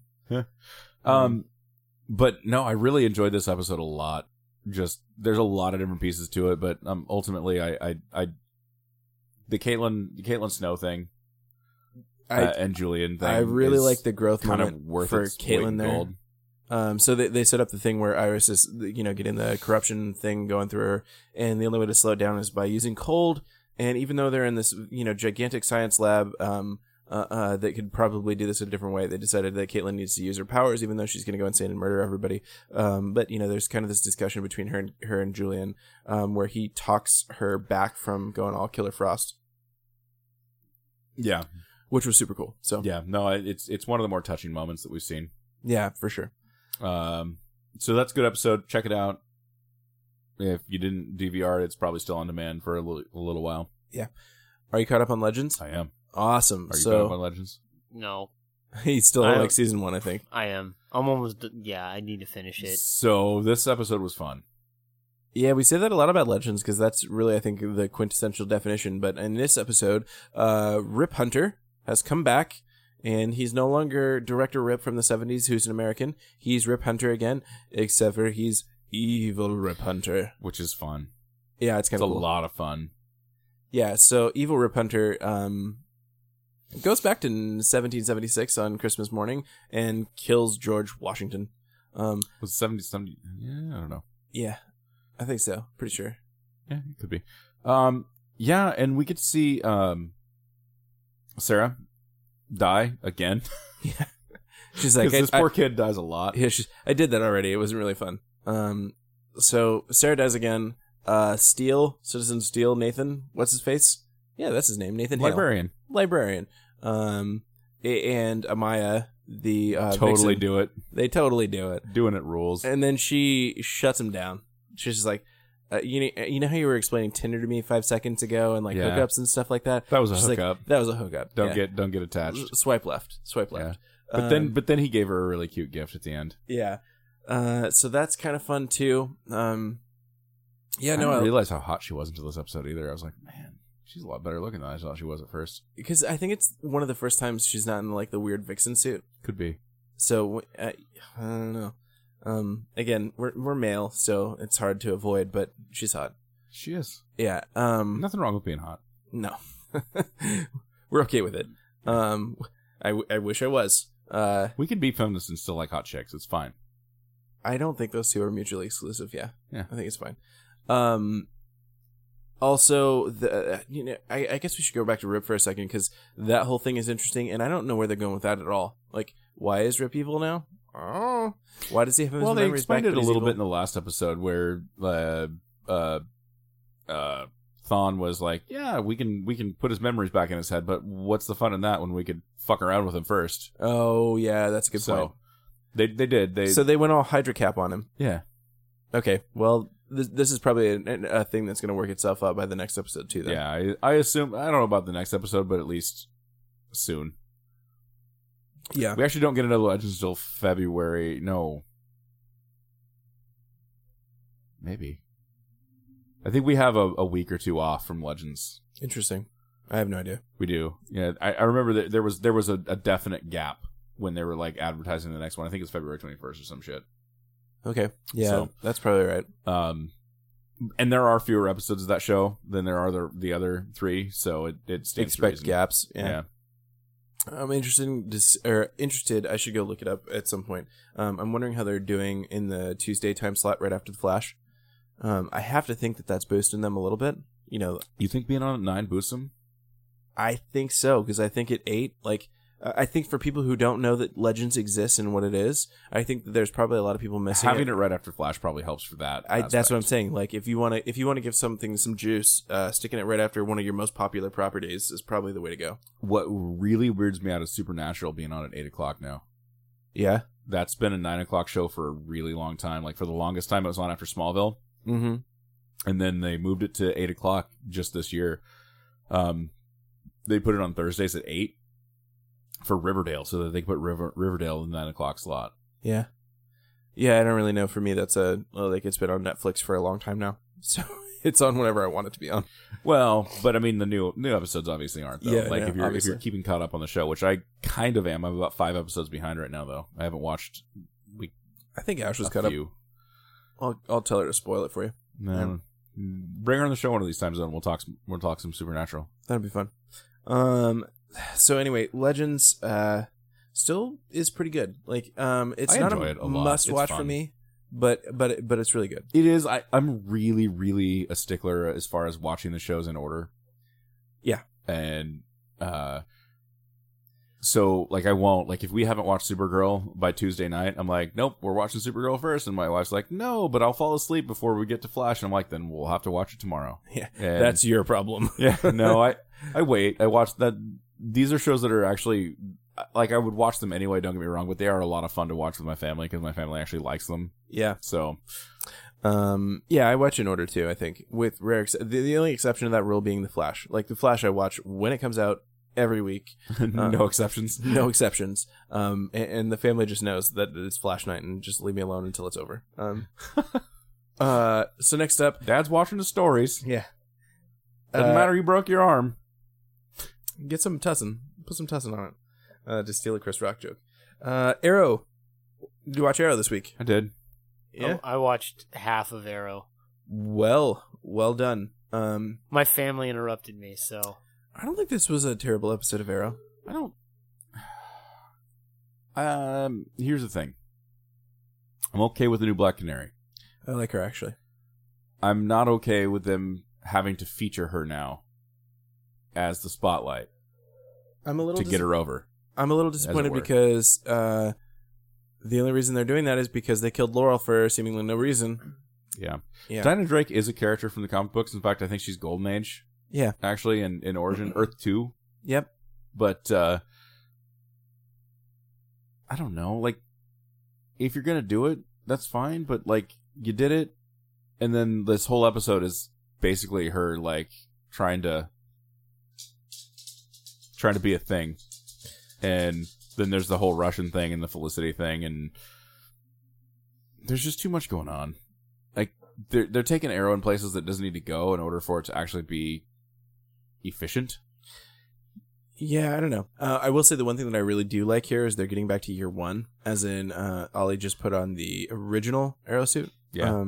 And we're getting into that whole thing. So I think I'm looking really forward to the next few episodes as Talia continues to train him, which is another weird thing. Oh yeah, by the way, is that Ra's al Ghul? I know your daughter. Cool. Yeah. Yeah. We went to secret spy assassin school together. That you didn't know about apparently because of reasons. Yeah. Yeah. Yeah, that's a little weird. Although the chick that they got to play Talia, you know who she is, right? Did you watch Stargate? All 10 seasons? Yes. Because she took over as the doctor after they killed off Yes, I know who she is. what's her name? Yeah. Yeah. Frasier, Dr. Frasier. Yeah, poor Frasier. I liked her too. I watched that episode recently, the 2-part episode with Mhm. the documentary being filmed at the SGU when she got killed. Yeah. Or SGC, I mean. Yeah, it was sad because everybody thought it was Jack. Yeah. And then they're like, nope, it was Janet. uh, And you're like, oh, the feels. yeah.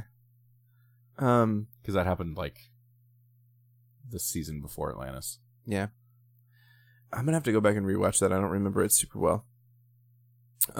Anyway, Arrow's still pretty good. Like, it hasn't quite, after the mid-season break, in season 3 and especially season 4, Arrow went way downhill and we haven't gotten there yet. Guggenheim wrote this episode, and I always approach things that Guggenheim writes with a little bit of skepticism. Which you're not wrong to do. There are some wonky things in here that don't really make a lot of sense, but it's getting better, I think. I think this is the episode where Wild Dog is trying to get, I can't remember what his actual name is, trying Lance. to get Lance, back on the horse, so to speak. That actually was pretty fun. No, that was a fun interaction. As much as I hated his character at the beginning of the season, probably through the mid-season, I'm liking him now. And I think that's Renee. probably, Renee, because they're finally giving him something that, makes sense a little bit for his character. Yeah. And then, of course, they kind of killed Rags this episode. I don't think we've seen the last of him. I don't think so either. I think he's going to take his Rags a little bit of time to adjust from the nuclear blast that it He contained. absorbed. And that's the second thing that was a little annoying. It's like, he's too OP to be on the team. Like, he can absorb a nuclear blast with these rag things. Maybe he's a little overpowered. I really liked the interaction between him and Felicity when the bomb was about to go off. She's like, maybe we can just redirect it to someplace less significant. He's like, you mean when you killed my whole family? He doesn't quite say that, but I think he says, we don't need another Heaven Rock on our hands. Yeah. And she's like, oh, sick burn, bro. Damn it. Every time. How many times I kill one town Yeah. of people with the nuclear weapon, and all of a sudden it's a big deal. Yeah. This should also explain how convoluted the show's gotten. Yeah, and then she's getting involved with some people in the dark web, and she's going to go down this big spiral, and it's going to be a thing, and... I don't know, man. I don't know. No, it is. Stephen Amell's already confirmed it. I mean, it is, but I don't know why. Okay, so last show we're going to talk about this week, first episode of Legion. You caught it. I did watch it. I watched it did last not night, watch it. actually. I Okay. forgot it was a thing. So we'll give you a spoiler-free Legion Sort of. ish. I mean, there's not really a lot to talk about with this first episode anyway, other than, like, it's really hard to differentiate between what's real and what's not. which I love. I Yeah. watched that, and as I'm going through this, I'm like, I don't know what's happening. Oh, they're putting me in his shoes. That's good. That's good. I'm the viewer. Now I empathize with the main character more. So yeah, actually, I really dug the first episode of this. So much so that I was like, hey, Ashley, you know all the superhero shit that I watch that you don't care about at all?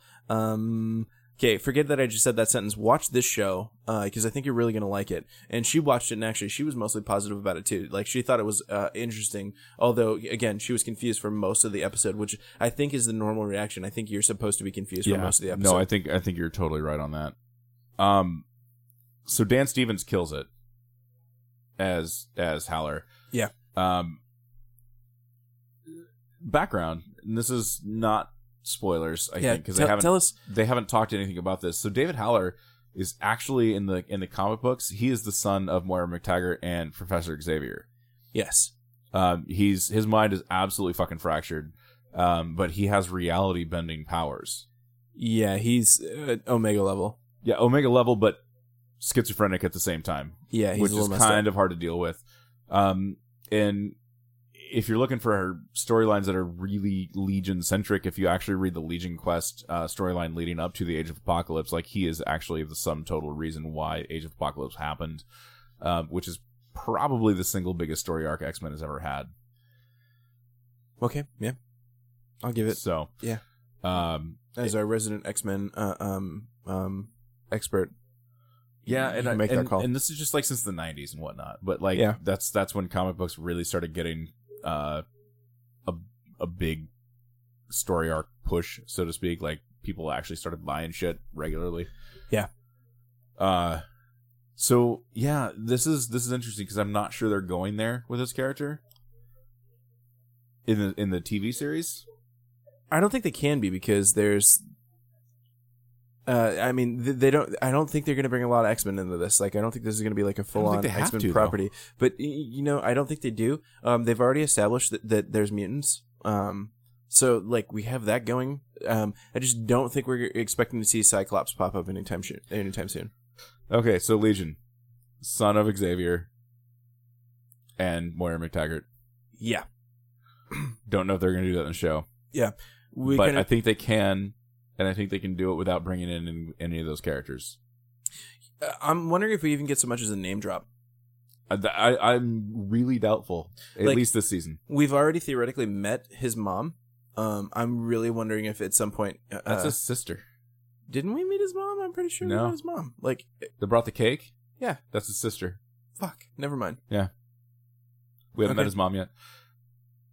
Although Like I she said- looked very, very Moira McTaggart from the like 70s comics, though. She looked very much like that. I think that's a little bit of a tell then. Like I think it's less likely that we're going to see something like that. But as we talked about this going into it, I've not been expecting them to really tie this to the X-Men proper much at all. Like they've mentioned that there's mutants, and I think that's probably as close as we get. Maybe at some point we get some small mutants that we, back catalog mutants, so to speak. Yeah. But I don't think we're going to get really tied into the X-Men franchise in any meaningful way whatsoever. Dude. But it's so good already. Like, I really, really enjoyed the show. So this series also features an actress named Rachel Keller, Yep. who has been in one thing before this, and that is Fargo. Okay. And she plays Sid Barrett, or Sydney Barrett in Legion. Yeah. God damn it, she's hot. She was really good in the show, She's too. really good. So, like, this is only the second thing she's ever been in, as far as being an actress is concerned. Yeah. Here's the kicker. Like, she's a Cinderella story, if ever there was one. She was born on Christmas Day in St. Paul, Minnesota, and her first acting role was Fargo. Destiny was all set for her there. Yeah. Like, there wasn't really much else she could do after that. Yeah. But she's super good in this. Like, I think she's only in 3 episodes in this series, but It's certainly looking like that after the first episode. god damn it, like, her character is so fun. Like, I didn't know if she really existed for a while. I still don't. To be I fair. wasn't entirely convinced whether or not she did either. But yeah, she was really, really good in this. And that whole angle, her interaction between... No, the one that I'm not really sure is in this still is Aubrey Plaza.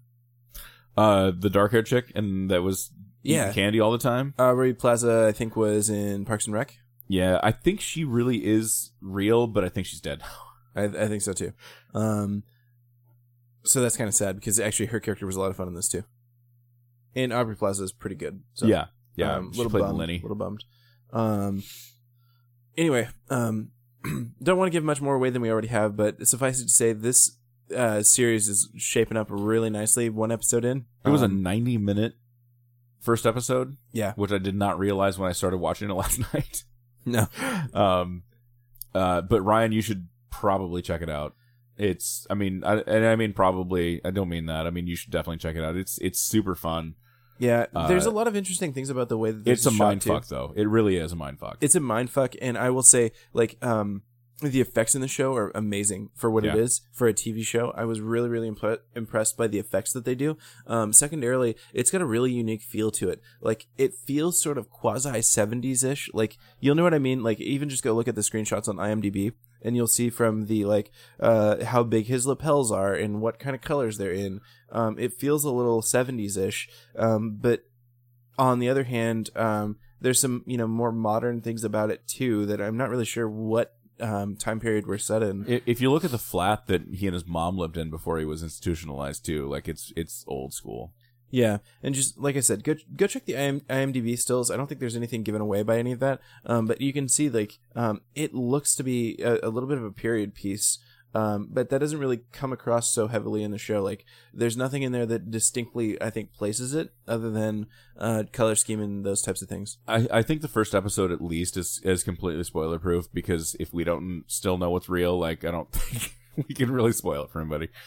Yeah, So. I have a little bit of theory on that, but man, so far, very, very solid pilot. Like, I really, really enjoyed this opening episode, especially given that I was a little concerned that without any of the back catalog, or, the real catalog of X-Men and mutants and tie-ins and stuff like that, what are they really telling? Yeah. Completely assuaded after this episode. I'm super lucky I caught it when I did on demand, because FX, if you're listening, don't just put your episodes up for like 4 days, because that's really fucking stupid. It is really, really I had to stupid. watch it last night, otherwise it wasn't going to be on demand anymore, and then I was going to have to, resort to other means to watch it. Yeah, and it's not like you can even buy the Blu-ray for like the next, 6 months or something, probably. Yeah, So it doesn't make any sense at all. I agree. Last up before we move on from TV that's not in the show notes yet that I'll stick in here really fast, I do want to briefly mention The Expanse. So The Expanse is a sci-fi show, as in on sci-fi TV, or a sci-fi, as we've taken to calling it here at the Whatever show. But it's so good. So if you're not watching The Expanse, it's only in its second season now. I think we're about 5 episodes into that season, and I really, really enjoy it. If you like Battlestar, you're probably going to like The Expanse. It shares a lot of similarities, I think, between Battlestar and The Expanse, although in a much, much different way. But there's sort of the, number one, I love the way it's shot. Again, The Expanse gets how space works, which is always a plus if you're a nerd and you like spacey shit like that. Number two, it's got this sort of intrigue surrounding it in a similar way that Battlestar did, but not in the, like, is it gods? Is it, in my head? It's much more kind of almost detective story-ish than that. And anyway, the show's just really good. So if you're not watching The Expanse yet, either panel or listeners at home, you should give that a shot. You're only in for like 15 or 16 episodes, I think, to watch the whole thing as it stands right now. In that same vein, the wife has expressed interest, or at least possible intrigue into the 100. I have watched about 2 seasons of 100. I've not watched any of it yet, so we may check that out. Also, I think I'm going to check out The Colony, which is a USA show that features what's her Sawyer? name? Huh? Sawyer? I don't know. The Colony, I think, is the show that has Sawyer in it. It's got I'm lost. Dr. Tancredi / Rick Grimes' wife, who's now dead. Yeah, you're right. Yeah. Also Sawyer from Lost. Okay, I didn't know she was in Lost. Sawyer. No, she's not Sawyer. Okay. The guy, James something or other, Okay. who plays Sawyer in I'm Lost with you now. is I'm a with you. dude, and he's in the show. Okay. Yeah. No. Lost people are. I understand what I'm saying. Yeah. Nobody understands Lost, dude. I mean, as much as you can up until the last episode where you're just like, what the fuck? I only know Hurley, and that's mostly because there's a Weezer album named Hurley. And it was legit named after him, so. Yeah. Hurley's dope. But, yeah. No, so the 100 and The Colony, I'll probably check those out Okay. in the near future. I don't know. Brief commentary on the 100. It's CW show. Right. I expect there to be some C-dub. In kind of the worst ways. There's a lot of things that are, and secondarily, as cool as the premise is, there's a lot of things like that Ricky was going to date Sarah, but then instead he decides to date Denise, and Sarah's not happy about it. That sort of thing, yeah. Yeah. There's a lot of things also when it comes down to like understanding like what the premise of the show is that are glaringly stupid. Is there actually a character named Ricky in it? No, I don't think so. Okay. Yeah, but there are some things in there that are glaringly stupid about it. The premise is pretty interesting though, and the show itself is at least decently well made. So if you can get over some of the either gaping plot holes or giant stupidity in the writing, you might be okay. But it's one of those shows that, as a nerd, who's probably into this kind of stuff before and has watched a lot of it, you might be a little disappointed. Gotcha. I was. Yeah, I probably will be. I mean, but watch it after a couple beers is all I'm saying. that's usually not a problem. Okay, cool. All right, so to end out our evening, we've got some wrestling to talk about. We have both some wrestling news, and then we're going to talk about the Elimination Chamber SmackDown pay-per-view that aired this evening that we just finished watching all 3.5, 4 hours of.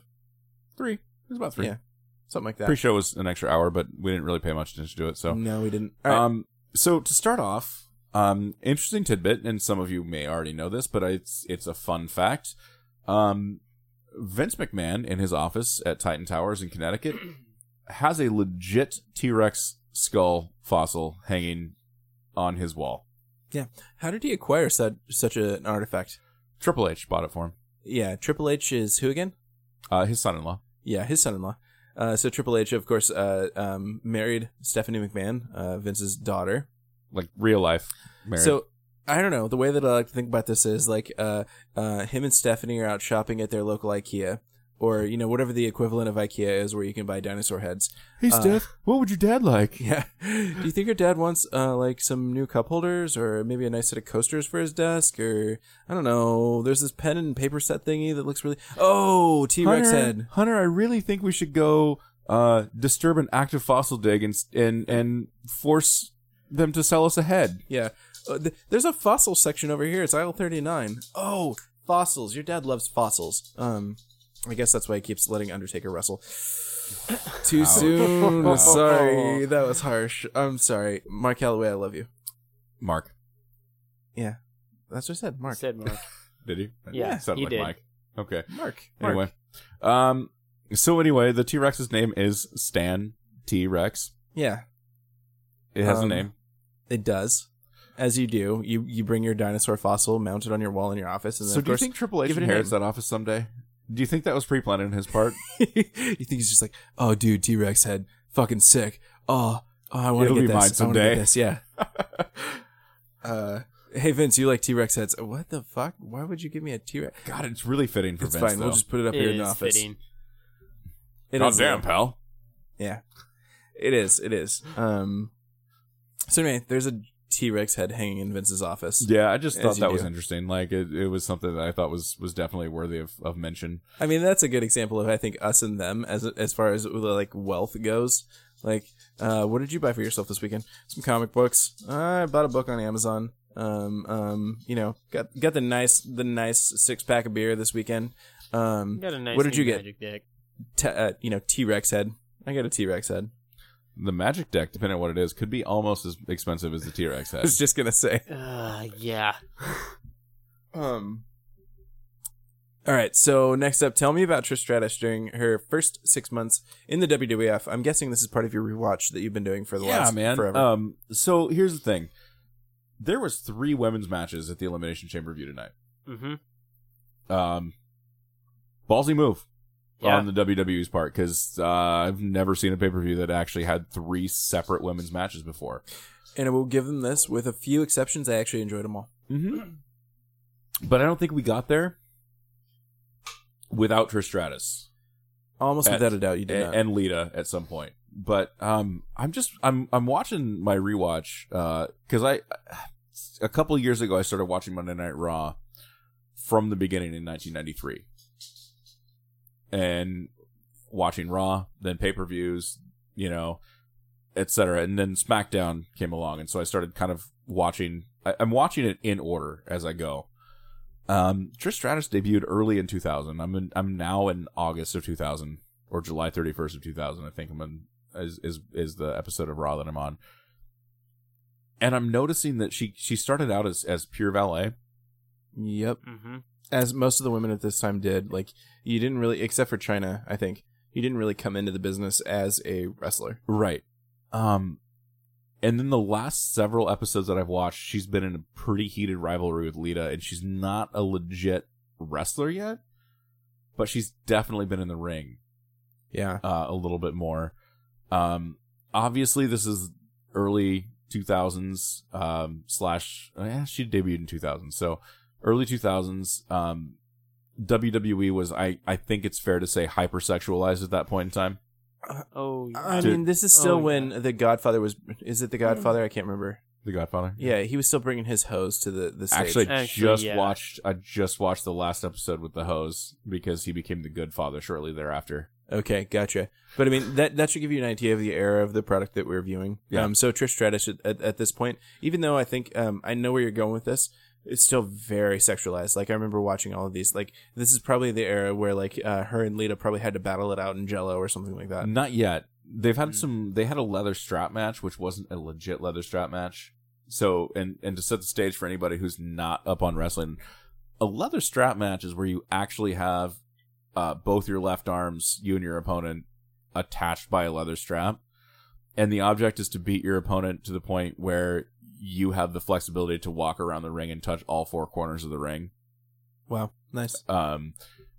This leather strap match, they essentially just ripped each other's shirts off and whipped each other with leather belts. Yeah.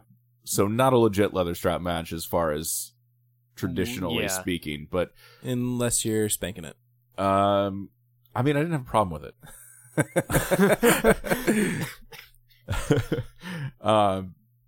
But it's weird watching Trish transition from the pure valet, and not weird. I mean, like, because I know it happens because I lived through it once already. But rewatching it, it's strange, especially now. Because I know a hell of a lot more about the business now than I did originally. Yeah. Back then. Her rise was meteoric, to say the least. Like, it went absolutely bananas for a while.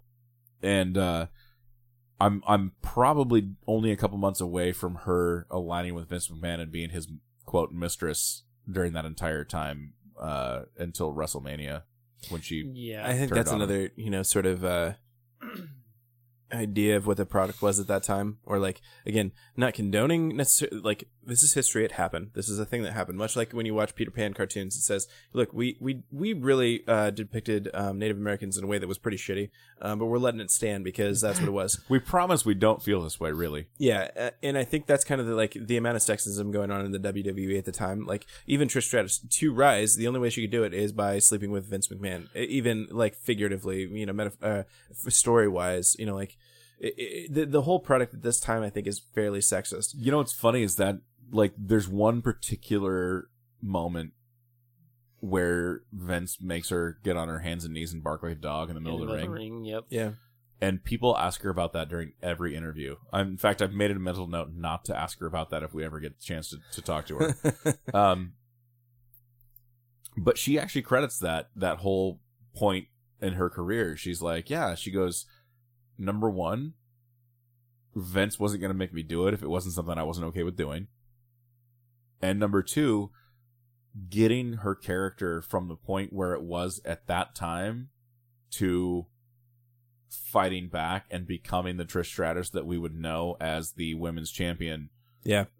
For so long, like, doesn't happen without that particular moment.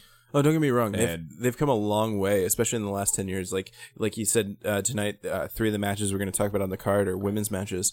And for the most part, they're not, like, I was thinking about that as I was watching the matches, because the first obvious place you look at for, like, sexualized, characters, women, especially in the matches here, would be clothing. And as I'm thinking about the clothing the women are wearing, I'm like, man, those are some pretty tight trunks. And then I was like, she must have gotten them from Triple H, like. Yeah. So it's not necessarily, I think, at that point sexist. It's just, like, they'd have to go the opposite route if they wanted to, completely desexualize it. Like Alexa Bliss is actually, her ring attire is probably less sexual than a lot of the, like, Nikki Bella comes out in trunks, short trunks and halter top, basically. I believe one of my notes for that match is Moose Knuckle. Oh yeah, Yeah. So I mean, heavily. I don't know. It's kind of tricky because that's really the only place I think where it's still fairly sexualized in nature is the fact that you got girls wrestling, which, don't get me wrong, is The Bella Twins. a teenage boy fantasy, and Bella Twins are gorgeous, and there's no way the WWE is not going to capitalize on that. I mean, they can't not, but they do that with the guys too. Like, why is Roman Reigns popular? Because he's gorgeous. Because he's pretty. Vince likes him because he's pretty. And that's kind of the thing with Vince. Like, he's got a look he wants his wrestlers to have, and so those tend to be the top guys. Like, it's not a surprise that the top guys in the business right now are generally, pretty people. Yeah, you're not wrong about that. Yeah. Jericho, look at Chris Jericho at the age of 40, whatever he is. Like, he's a good-looking dude. And I don't think... At this point, we should wrestler- just come out and say we're totally gay for Jericho. Like, we've all but filleted him on this podcast. So. Well, but you're he's right. earned You're it. not right. You're not wrong. You're not wrong. It's just one of those things, man. Like, if you're kind of fugly, like, you're not going to carry the belt. Not for long, anyway. I mean, Steve Austin... Foley, don't get me wrong, Foley's the polar opposite. Foley is not at all a pretty person. At least Foley not- held the belt for like 3 days at a time, though, when he was champion. Yeah, and that's the thing. That's Like, true. they gave him the belt, but it's almost like begrudgingly, like, oh, you don't actually fit you don't fit the brand. We can't stick you out there in front and sell T-shirts and stuff like that, which, is totally stupid. They totally did and could sell T-shirts with Foley. But yeah, they do that a lot now too. With the women's division, I think they do that as much as they ever did with the men's, maybe more, but I don't know. I haven't watched long enough to really pay attention to that. Yeah. So, anyway, just the whole Trish Stratus thing, like, we'll talk about her too later on, because she had some pretty, history-making matches. Her and Lita, in fact, headlined, Raw one night. Yeah. Yep. And this is way back before the, quote, women's revolution, in wrestling. They were called divas back then, which I don't think either Trish or Lita really cared for all that much, but it was what it was at the time, and they made the best of it. Even as I was watching then, and don't get me wrong, I was a teenage boy who totally dug all the hot sexy shit they were doing all the time. I hated the Divas name. The Divas title And, well, I mean, the name Divas stuck around clear up until this last year. Recently. So They just got rid of that. Are you serious? Yeah. yeah, like when they Yeah. the women's belt that we see on Raw, the white Was belt that with the the red, Divas title? that's when they took away the Divas title and they changed it to the women's title. Wow, progress is slow. Yeah, it took a long time. Well, before the belt that they had before the Divas Championship was the Women's Championship, And then they had both. And then then they had both, and then it just became the Divas Because Championship. I think Raw had the women's championship Yeah. and SmackDown had the Divas championship, and then they merged the two, into this butterfly just Divas the Divas belt. championship. That Yeah. was absolutely awful. So I mean, it did take a long time for them to shake that term, and I think it's only been good for the business. I mean, look at the matches that we've had on Raw and SmackDown both. Like they both have great women's divisions. SmackDown's is probably the more flush because we actually had 3 women's matches on a pay-per-view tonight, and on Raw you got maybe 2 at any given time that are actually worthy of a pay-per-view match. So Yeah, and I actually totally agreed with all of these matches being pay-per-view matches. Although that said, I'm not so sure that I agreed with how they executed them. I don't know. Let's get into the card and then we'll talk about those yeah, when we get let's. I think we'll like I said, we'll cover Trish more often as I continue through my watch through, and we're doing retro matches and we're kind of trying to go in order a little bit too. So we will actually hit some of those matches in the coming weeks. But did anybody watch the Mojo Rawley Kurt Hawkins match? Because I didn't. there. No. No, pre-show. Sorry, guys. That was kickoff show. So I was making the salsa. I was reading show notes, I think. I didn't care. All right, next up, Apollo Crews and Nope. What? These are not in order. These are the order that I read online. Man. But that was not the order they Why did you it. got to do that to me? Was it the I got my notes. Is it the 6-man tag? No. Well, fuck. Just tell me. I've got my notes. I will lead us through it. Okay, So Elimination Chamber kicked off with hold my hand. Becky Lynch versus Mickie James. Okay, yeah. Okay. I'm going to Solid rely match. on you guys for this more than me because I actually was helping with dinner during this match. So Okay. So I yeah. think we all thought Mickie James was going over in this match. we did. You can go check our Twitter. We got And- basically most of the show wrong. we Which kind of is- got raped on our predictions for this particular. Which pay-per-view. Yeah. never hasn't happened since I've started coming over here and watching them. I'll tell you Really? I'll tell you what it is. I haven't watched the TV between the pay-per-views at all, and that usually gives me a little bit of an See- advantage on where people are going. But I haven't either. I've been flying blind this whole time. I'm just groping around in the dark, hoping to catch something that's worthy of touching. See, I'm in and the same here we boat are. as it's usually just Ryan's dick, though. Yeah. Wait. Keep guessing wrong even still. Oh, He told me not to say. so what I have in my notes for this was that it was a fairly good match because you guys told me it was. Yeah, Yeah, actually, it was. I did like this match. But the finish was just a simple roll up. If they went through this combination, and I thought that Mickie James would have kicked out into something bigger, and I thought it it just started kinda, out. Wasn't Becky going for the disarmer? Yes, Wasn't that how it started? I think so, yeah. It started, and then Mickie James rolls her up, and then Becky rolls Mickie James up, and that was it. And to me, that felt very flat compared to what the match was Yeah, they building both have up decent to. finishers, so it's weird to me that they would finish it off Yeah. like that. So it See- was a very solid match. It was just the finish, just We were kind of talking about this as going to come up later on too. I don't really like how they handle finishes in women's matches. Like it seems really clumsy to me the way that they're finishing the women's matches. And I don't know. Tell me I'm wrong, guys, but I think in the biz, like they call the matches as they go for the most part. But probably going into the match, they're going to say, "Here's a couple of spots we want to do, and this is how the match is going to close out." That finish was definitely a spot that was planned before the match started. Right. It doesn't So- make any sense to me, but that happened. So that's what I don't get here is with women's matches, all the finishes, except with one exception, pretty lukewarm, I thought. And this is something that I've seen going into these matches a lot, or going into the women's matches now for the last 4 or 6 months worth of pay-per-views. They're all kind of lukewarm finishes, or not all, but most of them are kind of lukewarm finishes. And where you see, I don't know, I just don't think on the women's side they're doing as good of a job building the drama and telling the story through the match, because like this one was just out of nowhere. Like you said, both girls have really good finishers. So That they didn't even dust off tonight, I don't think. So that, these- that was just, simple roll up and we're done sort of thing. these wrestlers have agents, and when I say agent, I don't mean like a person that helps them get a good deal and whatnot. Each match is essentially produced by an agent who is somebody who is a former wrestler, for the most part. Billy Kidman is actually an agent with the WWE. Arn but- Anderson. Yeah, I don't think Arn's there anymore. Oh, he's At not. least not as Well, an he agent. was. But yeah, he was for a long time. But so, and essentially your agent is the one that goes over the match with both wrestlers and helps you plan out the spots during the match and actually is the one that says, okay, what do you guys want to do for a finish? They get your feedback and they say, okay, we're not going to do this, but we'll do that or whatever. So I'd really like to know who the agent for this match was that was like, yeah, we'll do this for a finish. Yeah. Because it doesn't make any sense. I don't know. It doesn't make either person look strong, and that's It didn't. that's And the weird part about it to me. See, but that's what I'm getting at in general. Is I think I see that with women's matches. We're going to come back to that when we get there, but keep that thought in your head, kids, as we listen to the rest of this episode, because when we talk about one of the other women's matches tonight, we're going to talk about that again, I think. Yeah. All right, so next match of the evening. Dolph versus Kalisto and Apollo.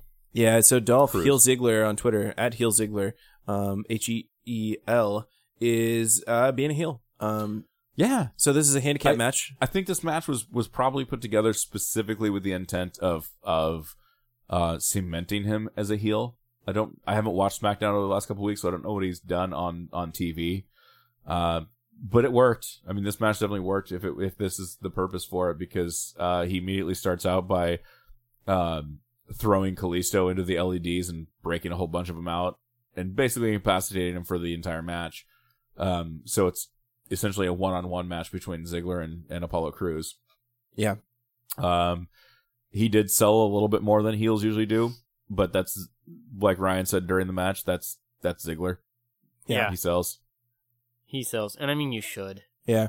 Speaking of selling, there was one thing that was really frustrating to me watching this match is I called it midway through. I think I said, Kalisto's got to come back out here at some point. And so Kalisto does. He hobbles down the steps and down the ramp, Selling the the way down the entire ramp. time. Climbs up slowly onto the apron, hops over the rope and jumps like he's fucking Willy Wonka. Then all of a sudden he's Yoda from episode 2 fighting Dooku. Yeah. Dooku. Yeah. Like it's ridiculous. He Willy Wonka's that shit right up. Yoda's it, whatever you want to say. Forgets to sell basically for the whole rest of the match until the end. and then he's selling again. And it's like, guys, I know it's a work, but give me a fucking break. Like, Yeah. you can't have Kalisto selling that hard and then have him come in and flipping around like Yoda. It doesn't make any sense to anybody at all. It was that was probably the only painful part, unless they were gonna go with, oh, he was faking it, like he was faking it because it was gonna be strategic advantage or something like that. But But they didn't. they didn't do that at all. It was just he was selling, he forgot to sell, or can't sell because his whole shtick is doing all these high flying sort of acrobatic shit. And then they have him back selling by the end of the match again. So Yeah. And if anything, I felt like Kalisto should have came in a little bit sooner than he had, because I feel that Ziggler could have played off that injury and beat it up some more. if they wanted to put him even more It over as a worked on heel, it. they could have done that. I you're don't probably think they needed to. you're based probably on right, but I don't how- think they needed to on either. how everything shook down after the match was over. So after that's the true. match, So is Kalisto really where came they in- cemented it. kind of took some liberties on Ziggler. Ziggler ends up getting pinned by Apollo Crews. With a sit out powerbomb.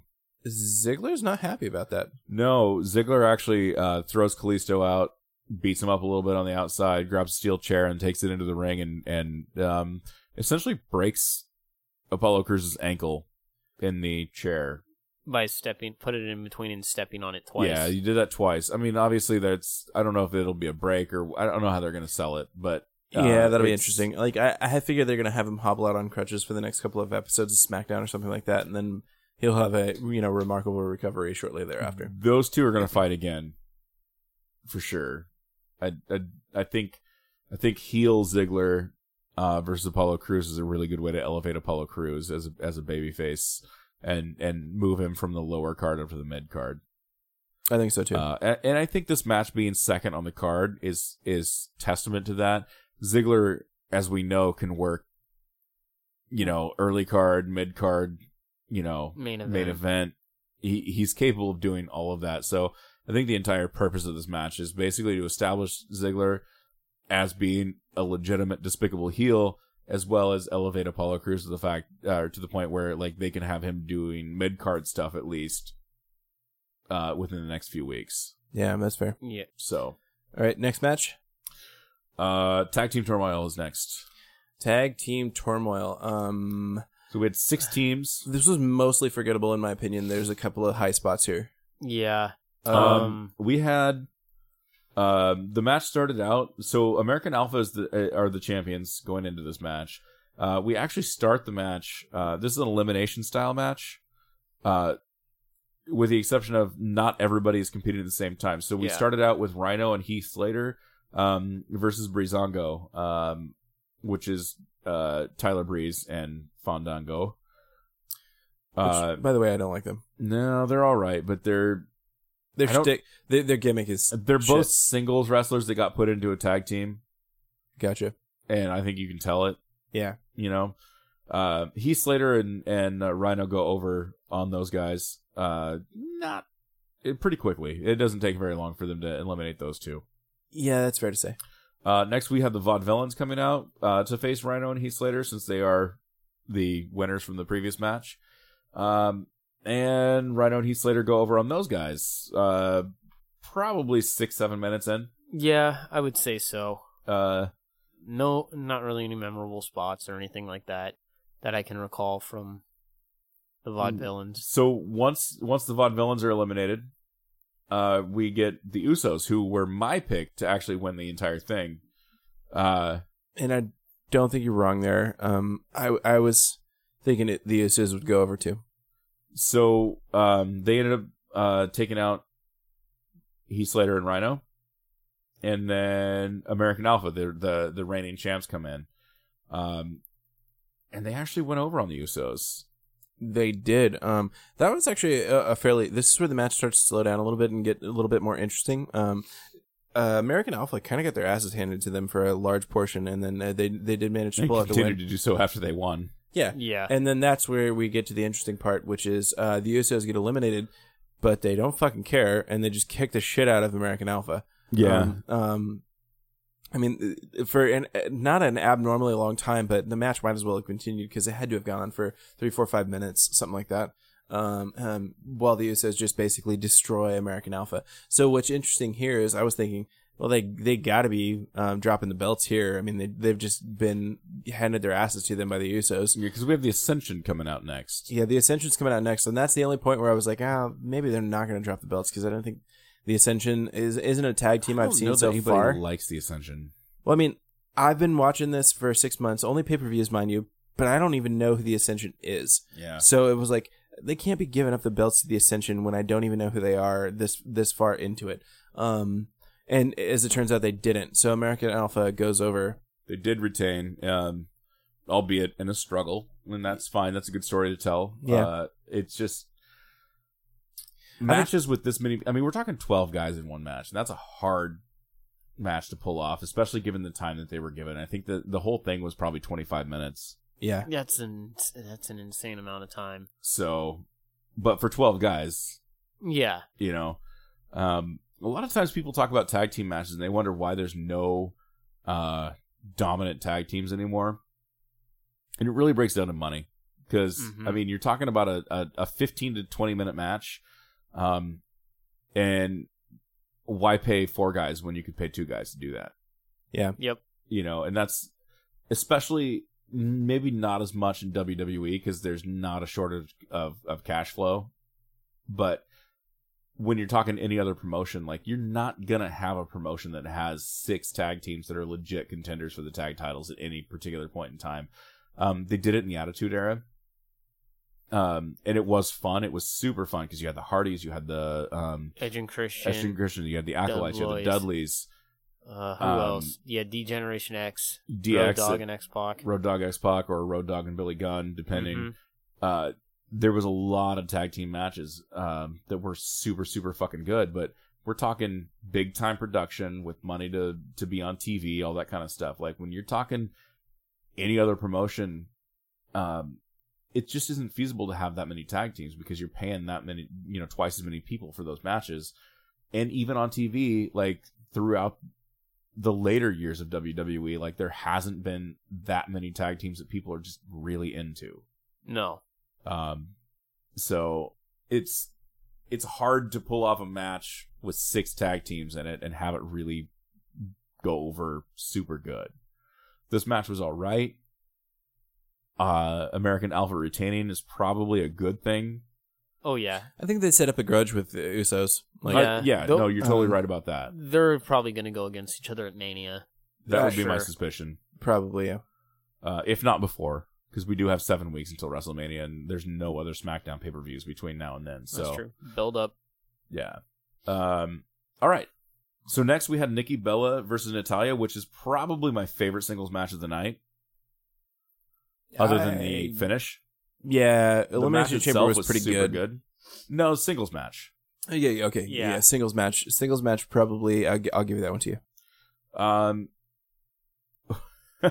First in my notes, Moose Knuckle. Yep. Nikki Bella.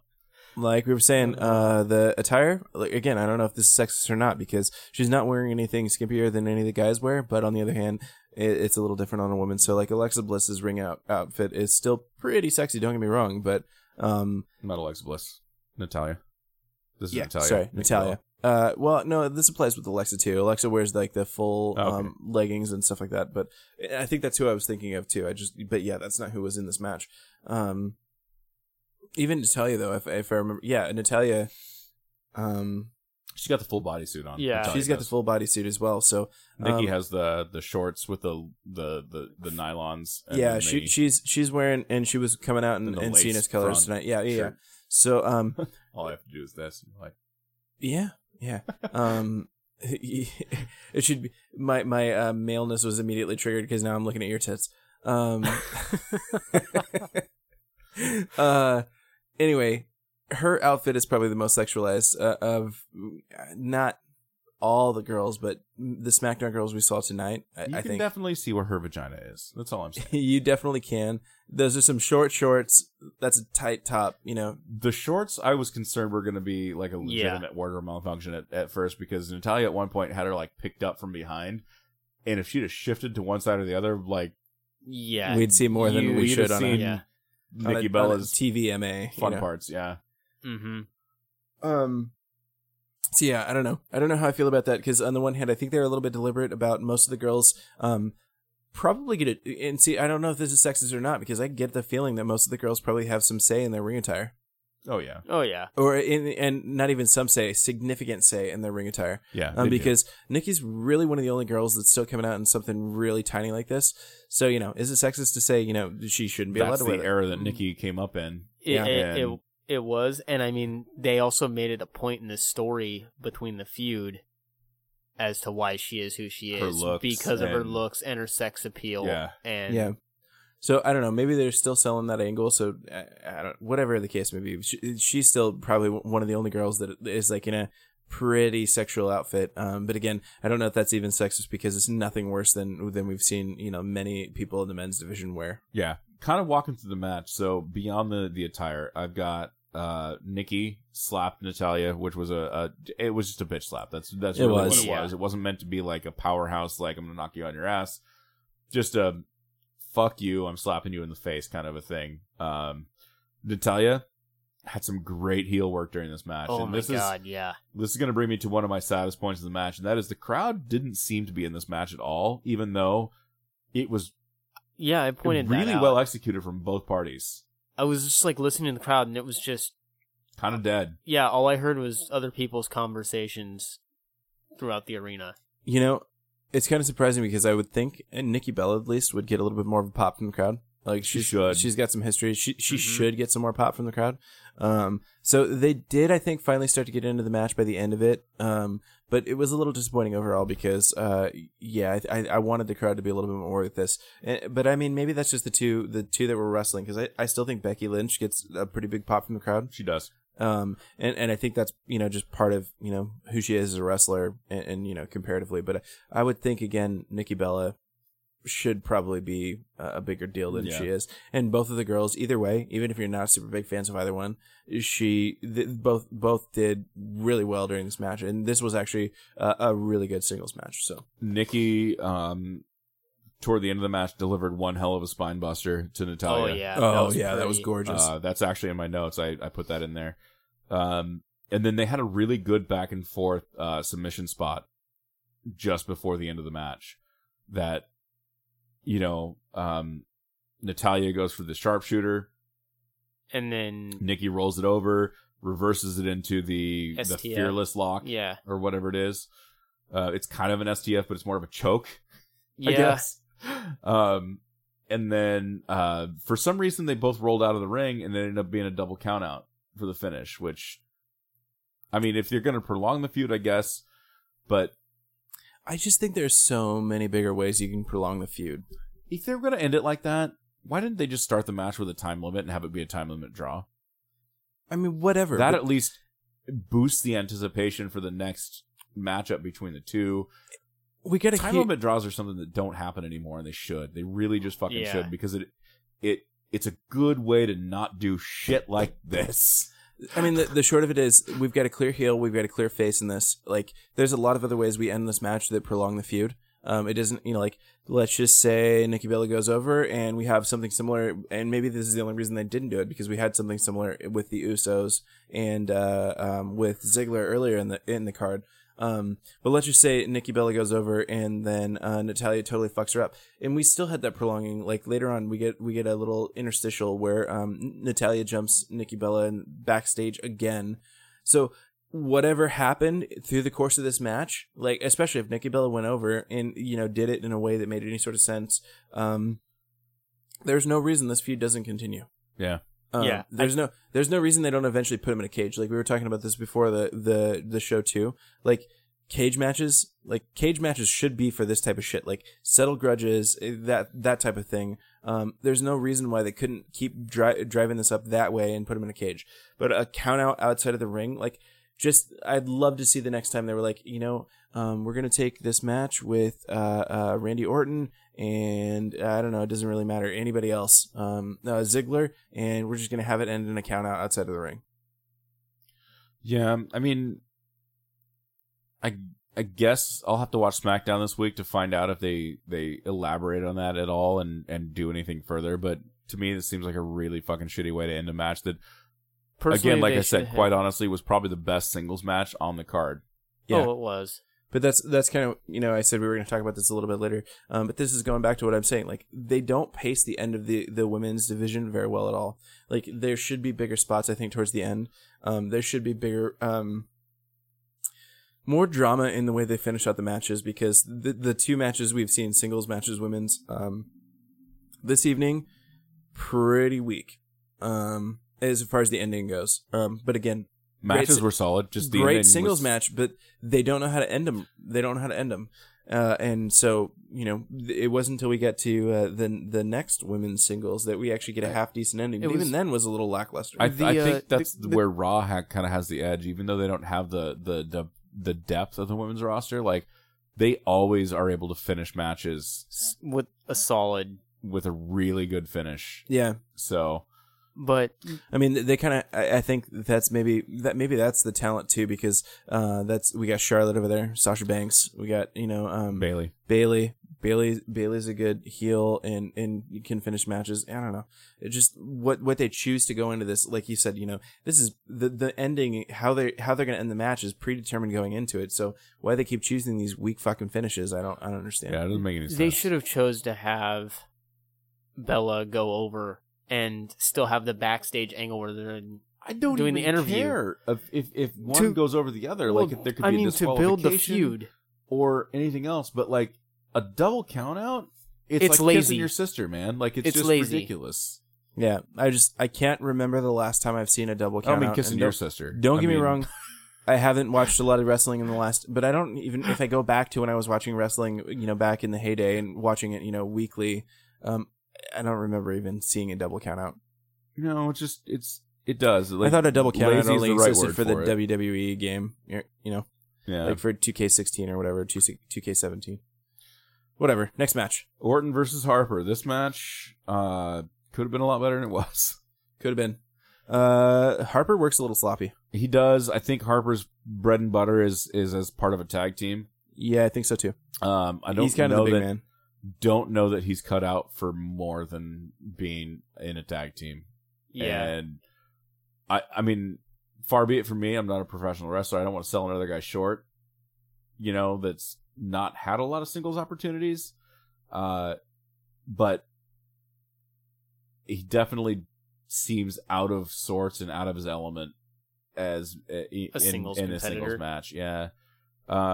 Orton doesn't, and I know for a fact that Orton doesn't like it when his opponent in the ring isn't at his level. Yeah. Orton's kind of, I don't want to say prick, but I mean he can be. Like if you fuck up enough spots, like Orton will make you pay for it. Yeah. And which I didn't see Harper fuck up very many spots. I think I saw maybe 2. but he was sloppy, and yeah. I could tell Orton's demeanor. He just wasn't really happy about being in that situation. I don't know. The RK out of nowhere couldn't come soon enough for me for this match. Yeah, same. It wasn't and this is not necessarily a diss on Luke Harper. He just probably is a better tag team worker than he is singles, and that's just my take on it. I hate to see Orton in matches like this because it really wasn't a great match, but it wasn't because of any fault of Orton necessarily. No. Yeah, I don't know that I like what they're doing with Orton as far as like this whole Wyatt feud thing. Like, we're going to talk about that more, but I think that's the setup we're going to eventually get to. You need Orton versus the Wyatt family in some capacity or the other. And I don't know that I like how they're going with that, but like Orton versus Luke Harper, this match was kind of one of the low points of the night. It could have been better. Like, given the angle that they're in right now, like, this match could have ended up a lot better. It just... Did it really seem to you, either of you, like either one of these guys was really challenging for their rightful spot in the Wyatt family? It didn't. No, me too. There wasn't really a lot of drama in this match at all. Like, the most drama we got a little bit was from the announcers. So. That's kind of my whole point, is like, there should have been something at stake, and there was something at stake. It just didn't really matter. It didn't, yeah. It was just... Like, it didn't seem like either guy really cared. So... It was overshadowed drastically by other things. To me. They really tried to get Luke Harper's gimmick over a lot during this match with the crazy eyes and all that kind of shit. And I think that didn't need to happen as much. Like, there should have been more trash talk between the two that was picked up on mic about why one deserved the spot in the Wyatt family over the other. And they didn't play they didn't play to the story at all. Yeah. No. Yeah, it was weak. Yeah. I mean, short answer, it was a weak match. It was by far... I'm over this whole feud in general. Yeah. I mean, we're not done with it yet, so that's the sad part. Next match on the card, Alexa Bliss versus Naomi. This is for the WWE SmackDown Women's Championship. Alexa equals great heel. That's in my notes. Yeah. Like, she's super good. Phenomenal as a heel. There was a lot of good spots in this match, a lot of good heel spots. Like, Alexa Bliss almost looked like she was going to cry a couple times when, like, she didn't get the 3 count over Naomi. Mm-hmm. Really kind of brought me back to, do you remember when Christian went through that singles phase where he just would throw tantrums every time he lost? Yeah, after pretty much Edge and Christian broke up. And yeah. It kind of reminded me of that, like her whole demeanor, like when she was almost going to cry in the middle of the ring when she didn't get the 3 count on that. Like, she kind of slapped her hands against the mat a few times. And then you had her. She worked the hair thing. Yeah, she was pulling the hair. Stood up on the hair. Standing on the hair was a nice touch. I thought. Naomi has extensions, and she's ripped them out before. So, I think the announcers mentioned something about that, but it was Naomi ripping out Alexa Bliss's hair. Because that was the threat going into the match, was that she was going to do that to her. Yeah. I don't know, man. This match was fun. Didn't like the finish because I didn't like that Naomi went over. It didn't make sense. It doesn't. Soon to WrestleMania. It's their last pay-per-view stop before WrestleMania. Why change? Why Daniel change Bryan champion? did say on Talking Smack immediately after that, just because these are the winners tonight doesn't mean that this is what's going to happen at Mania. because he likes to play things fast and loose, and anything can happen between now and then. I'm hoping that that's what happens with the women's title. I don't want to see a repeat between Alexa Bliss and Naomi at WrestleMania. No. I want to see Alexa win the title back between now and WrestleMania and actually fight somebody worthy of that. Like, and it's nothing against Naomi. She's just not there yet in my book. Yeah. Even her promo after she won was not good. You know, I didn't hate her promo after she won, but it felt a little like she was breaking kayfabe for me. Like, it shouldn't feel like that. Yeah, and the thing that I don't really like is she's still kind of a sloppy worker. Yeah. When Sasha won the first time against Charlotte, yeah, she legitimately cried in the ring. Mm-hmm. And that's just who she is. Like, she's a good worker. She's a professional. And it didn't feel like it was a work to me when she won and she was crying in the ring and gave that little teeny bit of a promo. Yeah. And it just seemed more real to me than Naomi winning. I'm sure it's a big deal to Naomi. It is. Like, and don't get me wrong, she is she's not a good talker though. I don't know, there's a lot of other girls that I would have been a lot more disappointed to see take the title tonight. So I'm not really excited, but I'm still not excited about the outcome. I think that there's a very good likelihood in the next couple of weeks we're going to see the belt swap back. We kind of talked about this too. The women's division seems like they swap the belt every couple of weeks.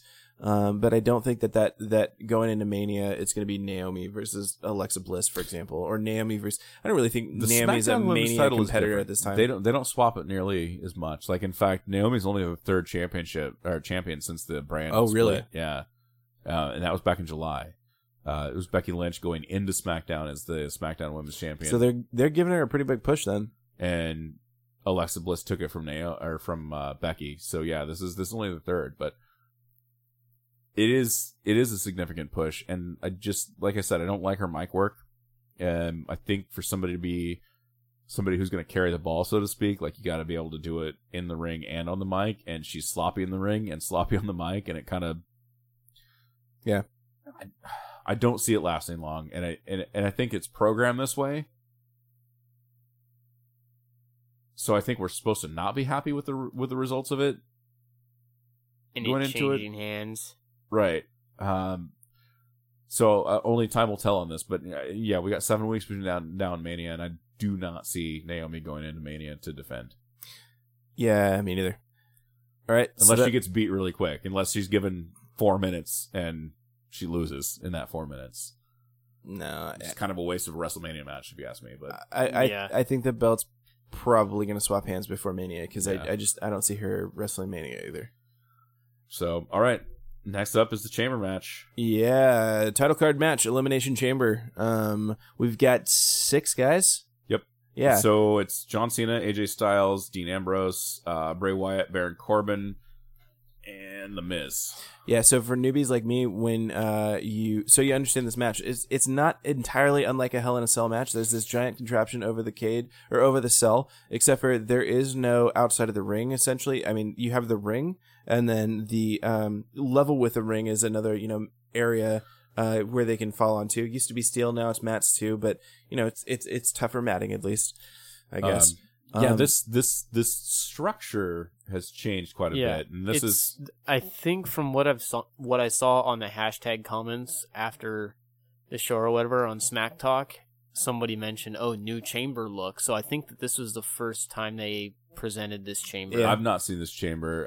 And Baylor and I talked at length about the chamber throughout the match. I fucking hate this chamber. Yeah. So I think it has good points and its bad points. It does. It's taller than the original chamber, so like if you want to go up in one of the pods, like, you can actually stand at full height on top of the pod, and you could come off of it and do an elbow or whatever you want to do, which is a good thing. That's a good thing. I did not necessarily like the mats on the outside of the ring, because it used to be just a steel walkway, kind of similar to what they made the ramp out of before. Yeah. And after we watched the match, hear it. we watched the very first chamber match, and I went through. I said in the recent one, I was like, the old chamber was much more terrifying. Well, and that's what they were selling the chamber on. Like, JR and King were talking about it, and they're just like, This is if you get thrown over the ropes, like that's unforgiving steel. Like that's all it is. And oh yeah, like the first chamber match we watched after the one we watched tonight, HBK goes over the ropes 4 or 5 times during the match, and every time he sells, like because he lands on that the unforgiving steel cage or whatever, and it's a big sell every time. And every time the guys go over the mats in this one, especially now comparing, it's like, well, I mean, is that really a big deal?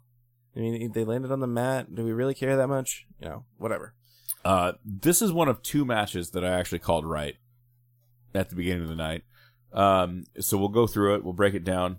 So starting the match, everybody was in pods except Cena and AJ. They started out the first 2 competitors in the ring. Did not give us the performance that we saw at the Royal Rumble or at SummerSlam previously this year. I think that was probably intentional. There's no way they're going to top either of those performances in the few minutes they had before the next person entered the chamber. So yeah, and I will go so far as to say it wasn't bad. There was a couple of spots that I really enjoyed there. They kind of danced around a little bit, but yeah, they did get into a couple good spots. But I mean, Cena did his weird flip. Yeah, into sunset flip deal. Yeah, standing. But it was a full flip. Thing. Yeah. The second time I've seen him do it, I saw him do it again. The first time at the Royal Rumble, and it was a good spot then. Next competitor in, we have Dean Ambrose. So, if you're not familiar with the chamber, you've got 4 pods, each containing a wrestler, and then you've got 2 wrestlers in the ring that started out. Yeah. Every so often, I think it's every 2 minutes. It is. A pod is opened at random, and that particular superstar comes in to join the action. So at this point, it becomes a 3-way dance between Cena, AJ, and Dean Ambrose. They exchanged some pretty good blows. AJ kind of laid out a little while, let Dean and Cena go through it a little bit. Cena was more active in this match than I would have given him credit for. AJ actually kind of laid out more and wasn't as active. Until later, yeah. Until later, yeah. No, I think Cena was probably kind of in it through most of the time, though. Except there was one spot where he laid out for a while, and it was kind of a ridiculous bump that really shouldn't have kept him out that long. But he fell. He was climbing the cage, and he fell onto a mat on his feet. Yeah. Like he lands on his feet. Like and laid there for 10 minutes or whatever. The worst you could say, it was a hard landing, but yeah, the announcers were selling it like it was Mankind going off the top of the Hell in a Cell or something like that. Like it was not that big a deal. Small, not even a bump. Like just landed it and then laid there for 10 minutes. Yeah. So our next competitor is Bray Wyatt. Nobody's been eliminated yet. Bray Wyatt kind of comes in and cleans house a little bit. No eliminations yet though, but he's controlling the ring. He kind of gets control of the ring pretty early. There's some good spots in there. And then the next competitor we have is Baron Corbin. Mm-hmm. Baron Corbin comes in, who we didn't think Baron Corbin was the odd man, and even the announcers said that he was. Like he's the lone wolf. Yeah, he's the lone wolf. That's kind of his gimmick. And we didn't think he was going to go out first. No, we didn't. Miz actually is his turn to come in next before anybody goes out. But Miz kind of hides in his pod because Corbin's the only one standing at the point where he's going to come in. And Corbin was doing work. He was cleaning house as well when he came in. He had some good spots during that period too, I thought. While the Miz is doing his little chicken shit dance inside the pod and not wanting to come out, Dean kind of sneaks in and does a roll up on Corbin, pins him, eliminates him. And that's when shit hits the fan. Corbin kind of goes a little bit nuts on Dean, throws him through the wall of one of the pods. Yes. And just in general, beats the fuck out of Dean Ambrose. Miz being the ultimate opportunist, kind of looks around, realizes nobody's in any position to do anything about it, runs in the middle of the ring and pins Dean. Just like that. No... Doesn't deliver a single move, just runs in, just pins him, grabs the leg, and then celebrates like he just won Mania or something like that. Like really hilarious. Yeah. And then we have Cena comes in, delivers the AA to Miz, eliminates Miz. So things are kind of going according to plan for John Cena, so to speak.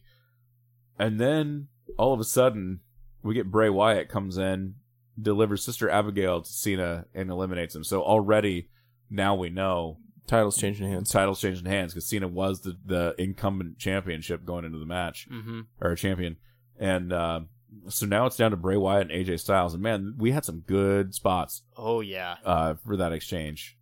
Dude, AJ Styles is just, I mean, we talk about this a lot, but AJ Styles, you could put him in the ring with a mannequin, and he would make that mannequin look like the best wrestler ever. he debuted at Royal Rumble 2016, and just, it seems like he hasn't looked back a single minute. No, he calls himself phenomenal, but I don't think that's an unearned moniker. When we talk about AJ Styles, we're talking about a wrestler that should have been in the WWE 15 years ago. And Oh yeah. he's so little, comparatively speaking, to a lot of those guys that I don't think Vince ever really gave him a second look. And so he went out, did his thing in TNA, made a name for himself there. Ring of Honor went and made a name for himself there. Went over to Japan and New Japan Pro Wrestling, made a name for himself there. To the point where, like, You can't ignore Vince the guy anymore. didn't really have a choice at this point. He's like, we got to bring this guy in if he's available. Mm-hmm. Yeah. And so they did, and I don't think he's regretted it.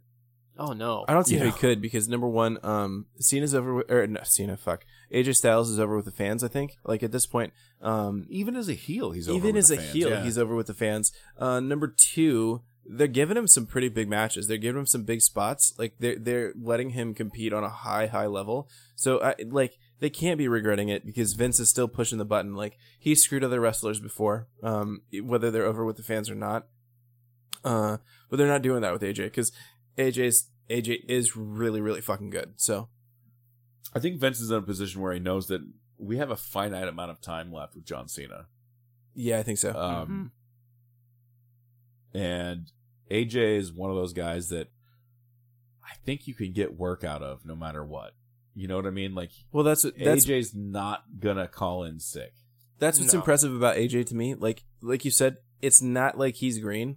First off, he doesn't look like he's green, but he still does these big moves and big spots in every single match that are really hard to pull off every single time, and he nails it every single fucking time I've seen him wrestle. Okay, how old is AJ and Cena? How much is the age between Cena and AJ Styles? Not Because much. I really want to know how long Vince McMahon plans on riding the AJ Styles horse. I don't think 'Cause it they're that can't- far apart. It can't be I that. sincerely doubt they're that far apart, but I would say that AJ's got at least five more good years in him. That's probably fair, at least. Like I don't know, he seems like if they So Cena's a year older than me, which means he's 39 this year. Okay, well, but yeah, I definitely don't see Styles being on top as long as John Cena was. John Cena was on top for. I mean, it's really God. hard because Cena came in a lot younger than AJ is. I don't know. Maybe we're gonna find out he's like 23 and he just looks really old, and he's been wrestling since he was 11 or something like that. But, AJ's been wrestling a long time. Yeah, he has. AJ is the same age as John Cena. okay, He's 39. Okay, but so I'm just saying, like a lot of guys his age, like AJ, he doesn't look super young anymore. Like he doesn't. I mean, I don't want to say he looks 39, but he doesn't look super young to me anyway. But he's still pulling spots off like a kid. Here's what I'm talking about AJ Styles. AJ Styles has a lot more miles on him than John Cena does, and John Cena is getting ready to retire anytime. Like Yeah. he's already not full time anymore. So I think the other big part of that too is like John Cena's been making WWE money as like one of the main guys on the roster for a long time now. over a And decade AJ, at least. you know, don't get me wrong, I'm sure AJ made some from pretty decent cash in New Japan and all that stuff. But it just probably not what he's making at the WWE right now. Otherwise, nobody why would can he, pay why what would the he switch? WWE can pay. So yeah, Yeah. he's not made nearly the amount that John Cena's made. But I honestly see AJ wrestling full time for longer than Cena So do I. in the near future. Like I see Cena kind of backing off a little bit. I definitely think Cena gets his 17th championship and beats Ric Flair's record. I won't necessarily say that. I think he goes to 18 though. Yeah, that's my thing. Is I think they didn't even give Triple H the record over Ric Flair, and Triple H is gonna own that company someday. So part of me feels like Triple H didn't want to. Triple H has always had a lot of respect for Ric Flair, and I'm not saying that John Cena doesn't, but what I am saying is that John Cena carried that company through a lot of lean years when there wasn't a lot of top tier talent, and I think that's something they're going to give John Cena because of that. I mean, we saw JBL versus John Cena for how long? In his early heyday. Yeah. Yeah. Even his first match coming out against Kurt Angle, Yep. you know, coming up from OVW when he was the prototype. Those awkward, colorful tights. That weird, where he actually wore Like, those wrestling shorts. yeah. Yeah. It was... Yeah, so AJ's got he's got some years left in him. And that's why I just asked the question, how much time? Because his mileage is so much more He's than got a John lot of miles Cena's. on him. He does. Like, Even though they're the same age, like, AJ's been in it for longer. He's been, and worked harder. Like, that's the Yeah, thing. Is exactly. I'm not taking anything away from John Cena, because he's probably physically one of the strongest guys that in the I've locker. ever seen. Yeah. It just, like, pure ability to just pick somebody, like, deadlift somebody off the mat.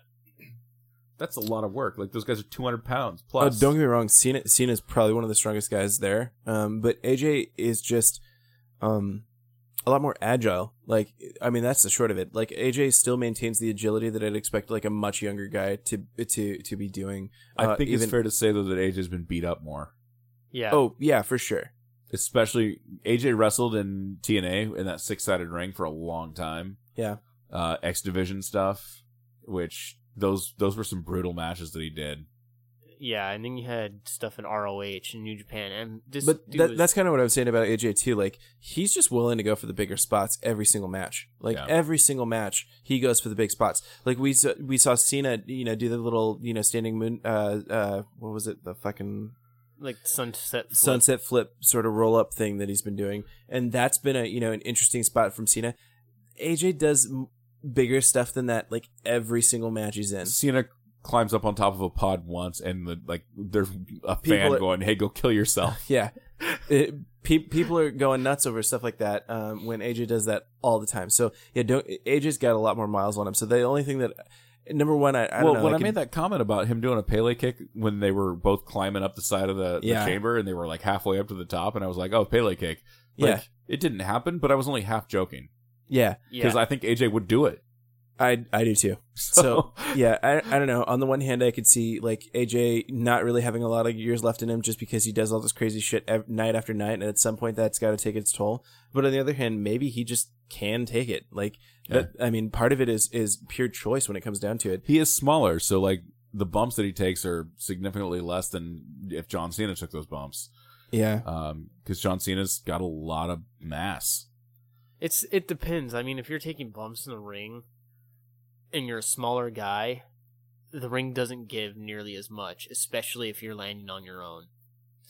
I mean, I think it also depends. Like when AJ does some weird shit off the top rope and doesn't land it perfectly, like I think that's a little bit different than I don't know, Cena taking a sit out powerbomb or something like that. Like, either way, those each one of those, every time I see one of those or that style, I think, man, just how many of those does a guy have in him? Like, you can't do that night after night after night for infinity years or something like that. Even age notwithstanding. So no, is this a good time to tell everybody that AJ didn't win this? Yeah, I think now we should get back to the match. Yeah. So AJ did not win this. As it turns out, Bray Wyatt. AJ goes off. I think the top He rope. goes for a springboard. He went for the phenomenal forearm. The phenomenal forearm. Yeah, gets caught by Bray And Sister Abigail. And Bray goes over. So Bray Wyatt, WWE champ for the first time. Mm-hmm. And that sets up our next piece of drama. Randy Orton walks out on the ramp and is looking at Bray, and the announcer says, "Does this mean, are we getting Bray Wyatt versus Randy Orton at WrestleMania?" And it's like, well, yeah, I mean, everybody already figured that out already. So that was the one disappointing part, which is the ending was a little bit predictable because we know Orton's at Mania, we know Bray Wyatt and Luke Harper and the whole Wyatt family thing. So yeah, predicting that was not a difficult maneuver. There's no storyline built around it, but we were talking before about how it would be a much better match to have Orton versus AJ. Yeah. At Mania. But I think this is also highlighting a little bit of what AJ fanboys we are, because pretty much anybody versus AJ is probably a better match. Well, and here's the thing: you have 7 weeks. You could build a story around that. Yeah, you have could. AJ go over in the chamber, and then like have the two of them start feuding. 2 nights from now on SmackDown. Yeah, they could. They could. I mean, that's a short build, I think, for a Mania story. But I mean, Not it's really. not They've that done much it. longer than and it's not even that much shorter than what they're doing with the Wyatt family. So Yeah, a little disappointed. I'm not super digging that for I Mania. think Bray deserves a shot at the title. Well, So he's going to run with it for, almost 2 months at this point. that was But- the feedback I was seeing on Reddit. There was a lot of people that were super happy that Bray picked up the title because I guess this is Bray's first time holding a belt. Well, he was a tag team champ, but yeah, I mean, as far as holding singles belt, I a guess. legit singles belt, yeah. I would have preferred it be under different circumstances, but he's definitely there. Yeah, I mean, he's wrestling really well. I didn't disagree with it. It's just I don't know. I'm not as big a fan, and I was kind of expecting AJ to go to Mania, although that would be super soon. But I was kind of expecting AJ to get premium placement at Mania. So Who knows what the match will be by the time we get to Mania? They could turn it It's into true. a triple threat or whatever. I hope not, because I don't like triple threats at Mania. I If think they it did takes triple away from the threat, the match, but see, and that's the other thing. If they did triple threat at this point, the only thing that makes sense is throw Luke Harper in there too. who else are they gonna spotlight though? Like that's the thing is like who's AJ's opponent now? I don't know. Yeah. They You got to know, start setting up with that. His match last year at Mania was kind of lackluster, and it was a match against Jericho, and they'd Which had a should pretty have been decent great. program, but it just It should have But- been great. well, Jericho went over. I think that was my biggest problem with it. Is like, what's the point of putting him in a match and spotlighting AJ Styles at Mania if you're gonna have Jericho go over? Yeah. Because you're not hurting Jericho by having him lose. No, you're No. not. And AJ Styles is relatively new. Like he came in at the Rumble, so he'd been there for maybe 2 months at that point, and you're having him lay down for Jericho. So That doesn't make sense. it just it didn't make sense, and that's kind of how that story ended. Like it just stopped essentially. That's sad. And I don't think Exactly. Jericho had much to do with that. Obviously, I think that's definitely a Vince decision, and it just seemed weird. Yeah, why bother? Okay, ladies and gentlemen, that is the show for this week. If you want to go follow us when we, post our horrible predictions for the next pay-per-view event, you can find us at Whatever Show on Twitter. Facebook.com/whatever show. Yeah, if you want to use email, questions at whatever.co. We're on Instagram as well, Whatever Show there. We don't have a Snapchat. I still don't know how that works. If you want to pay us money to talk about your shit on our show, sponsors at whatever.co. Yeah, we're down. For Reebok. most of it. Reebok, you've got our numbers, buddy. Yeah. Come on. All right, guys, we will see you next week. Later.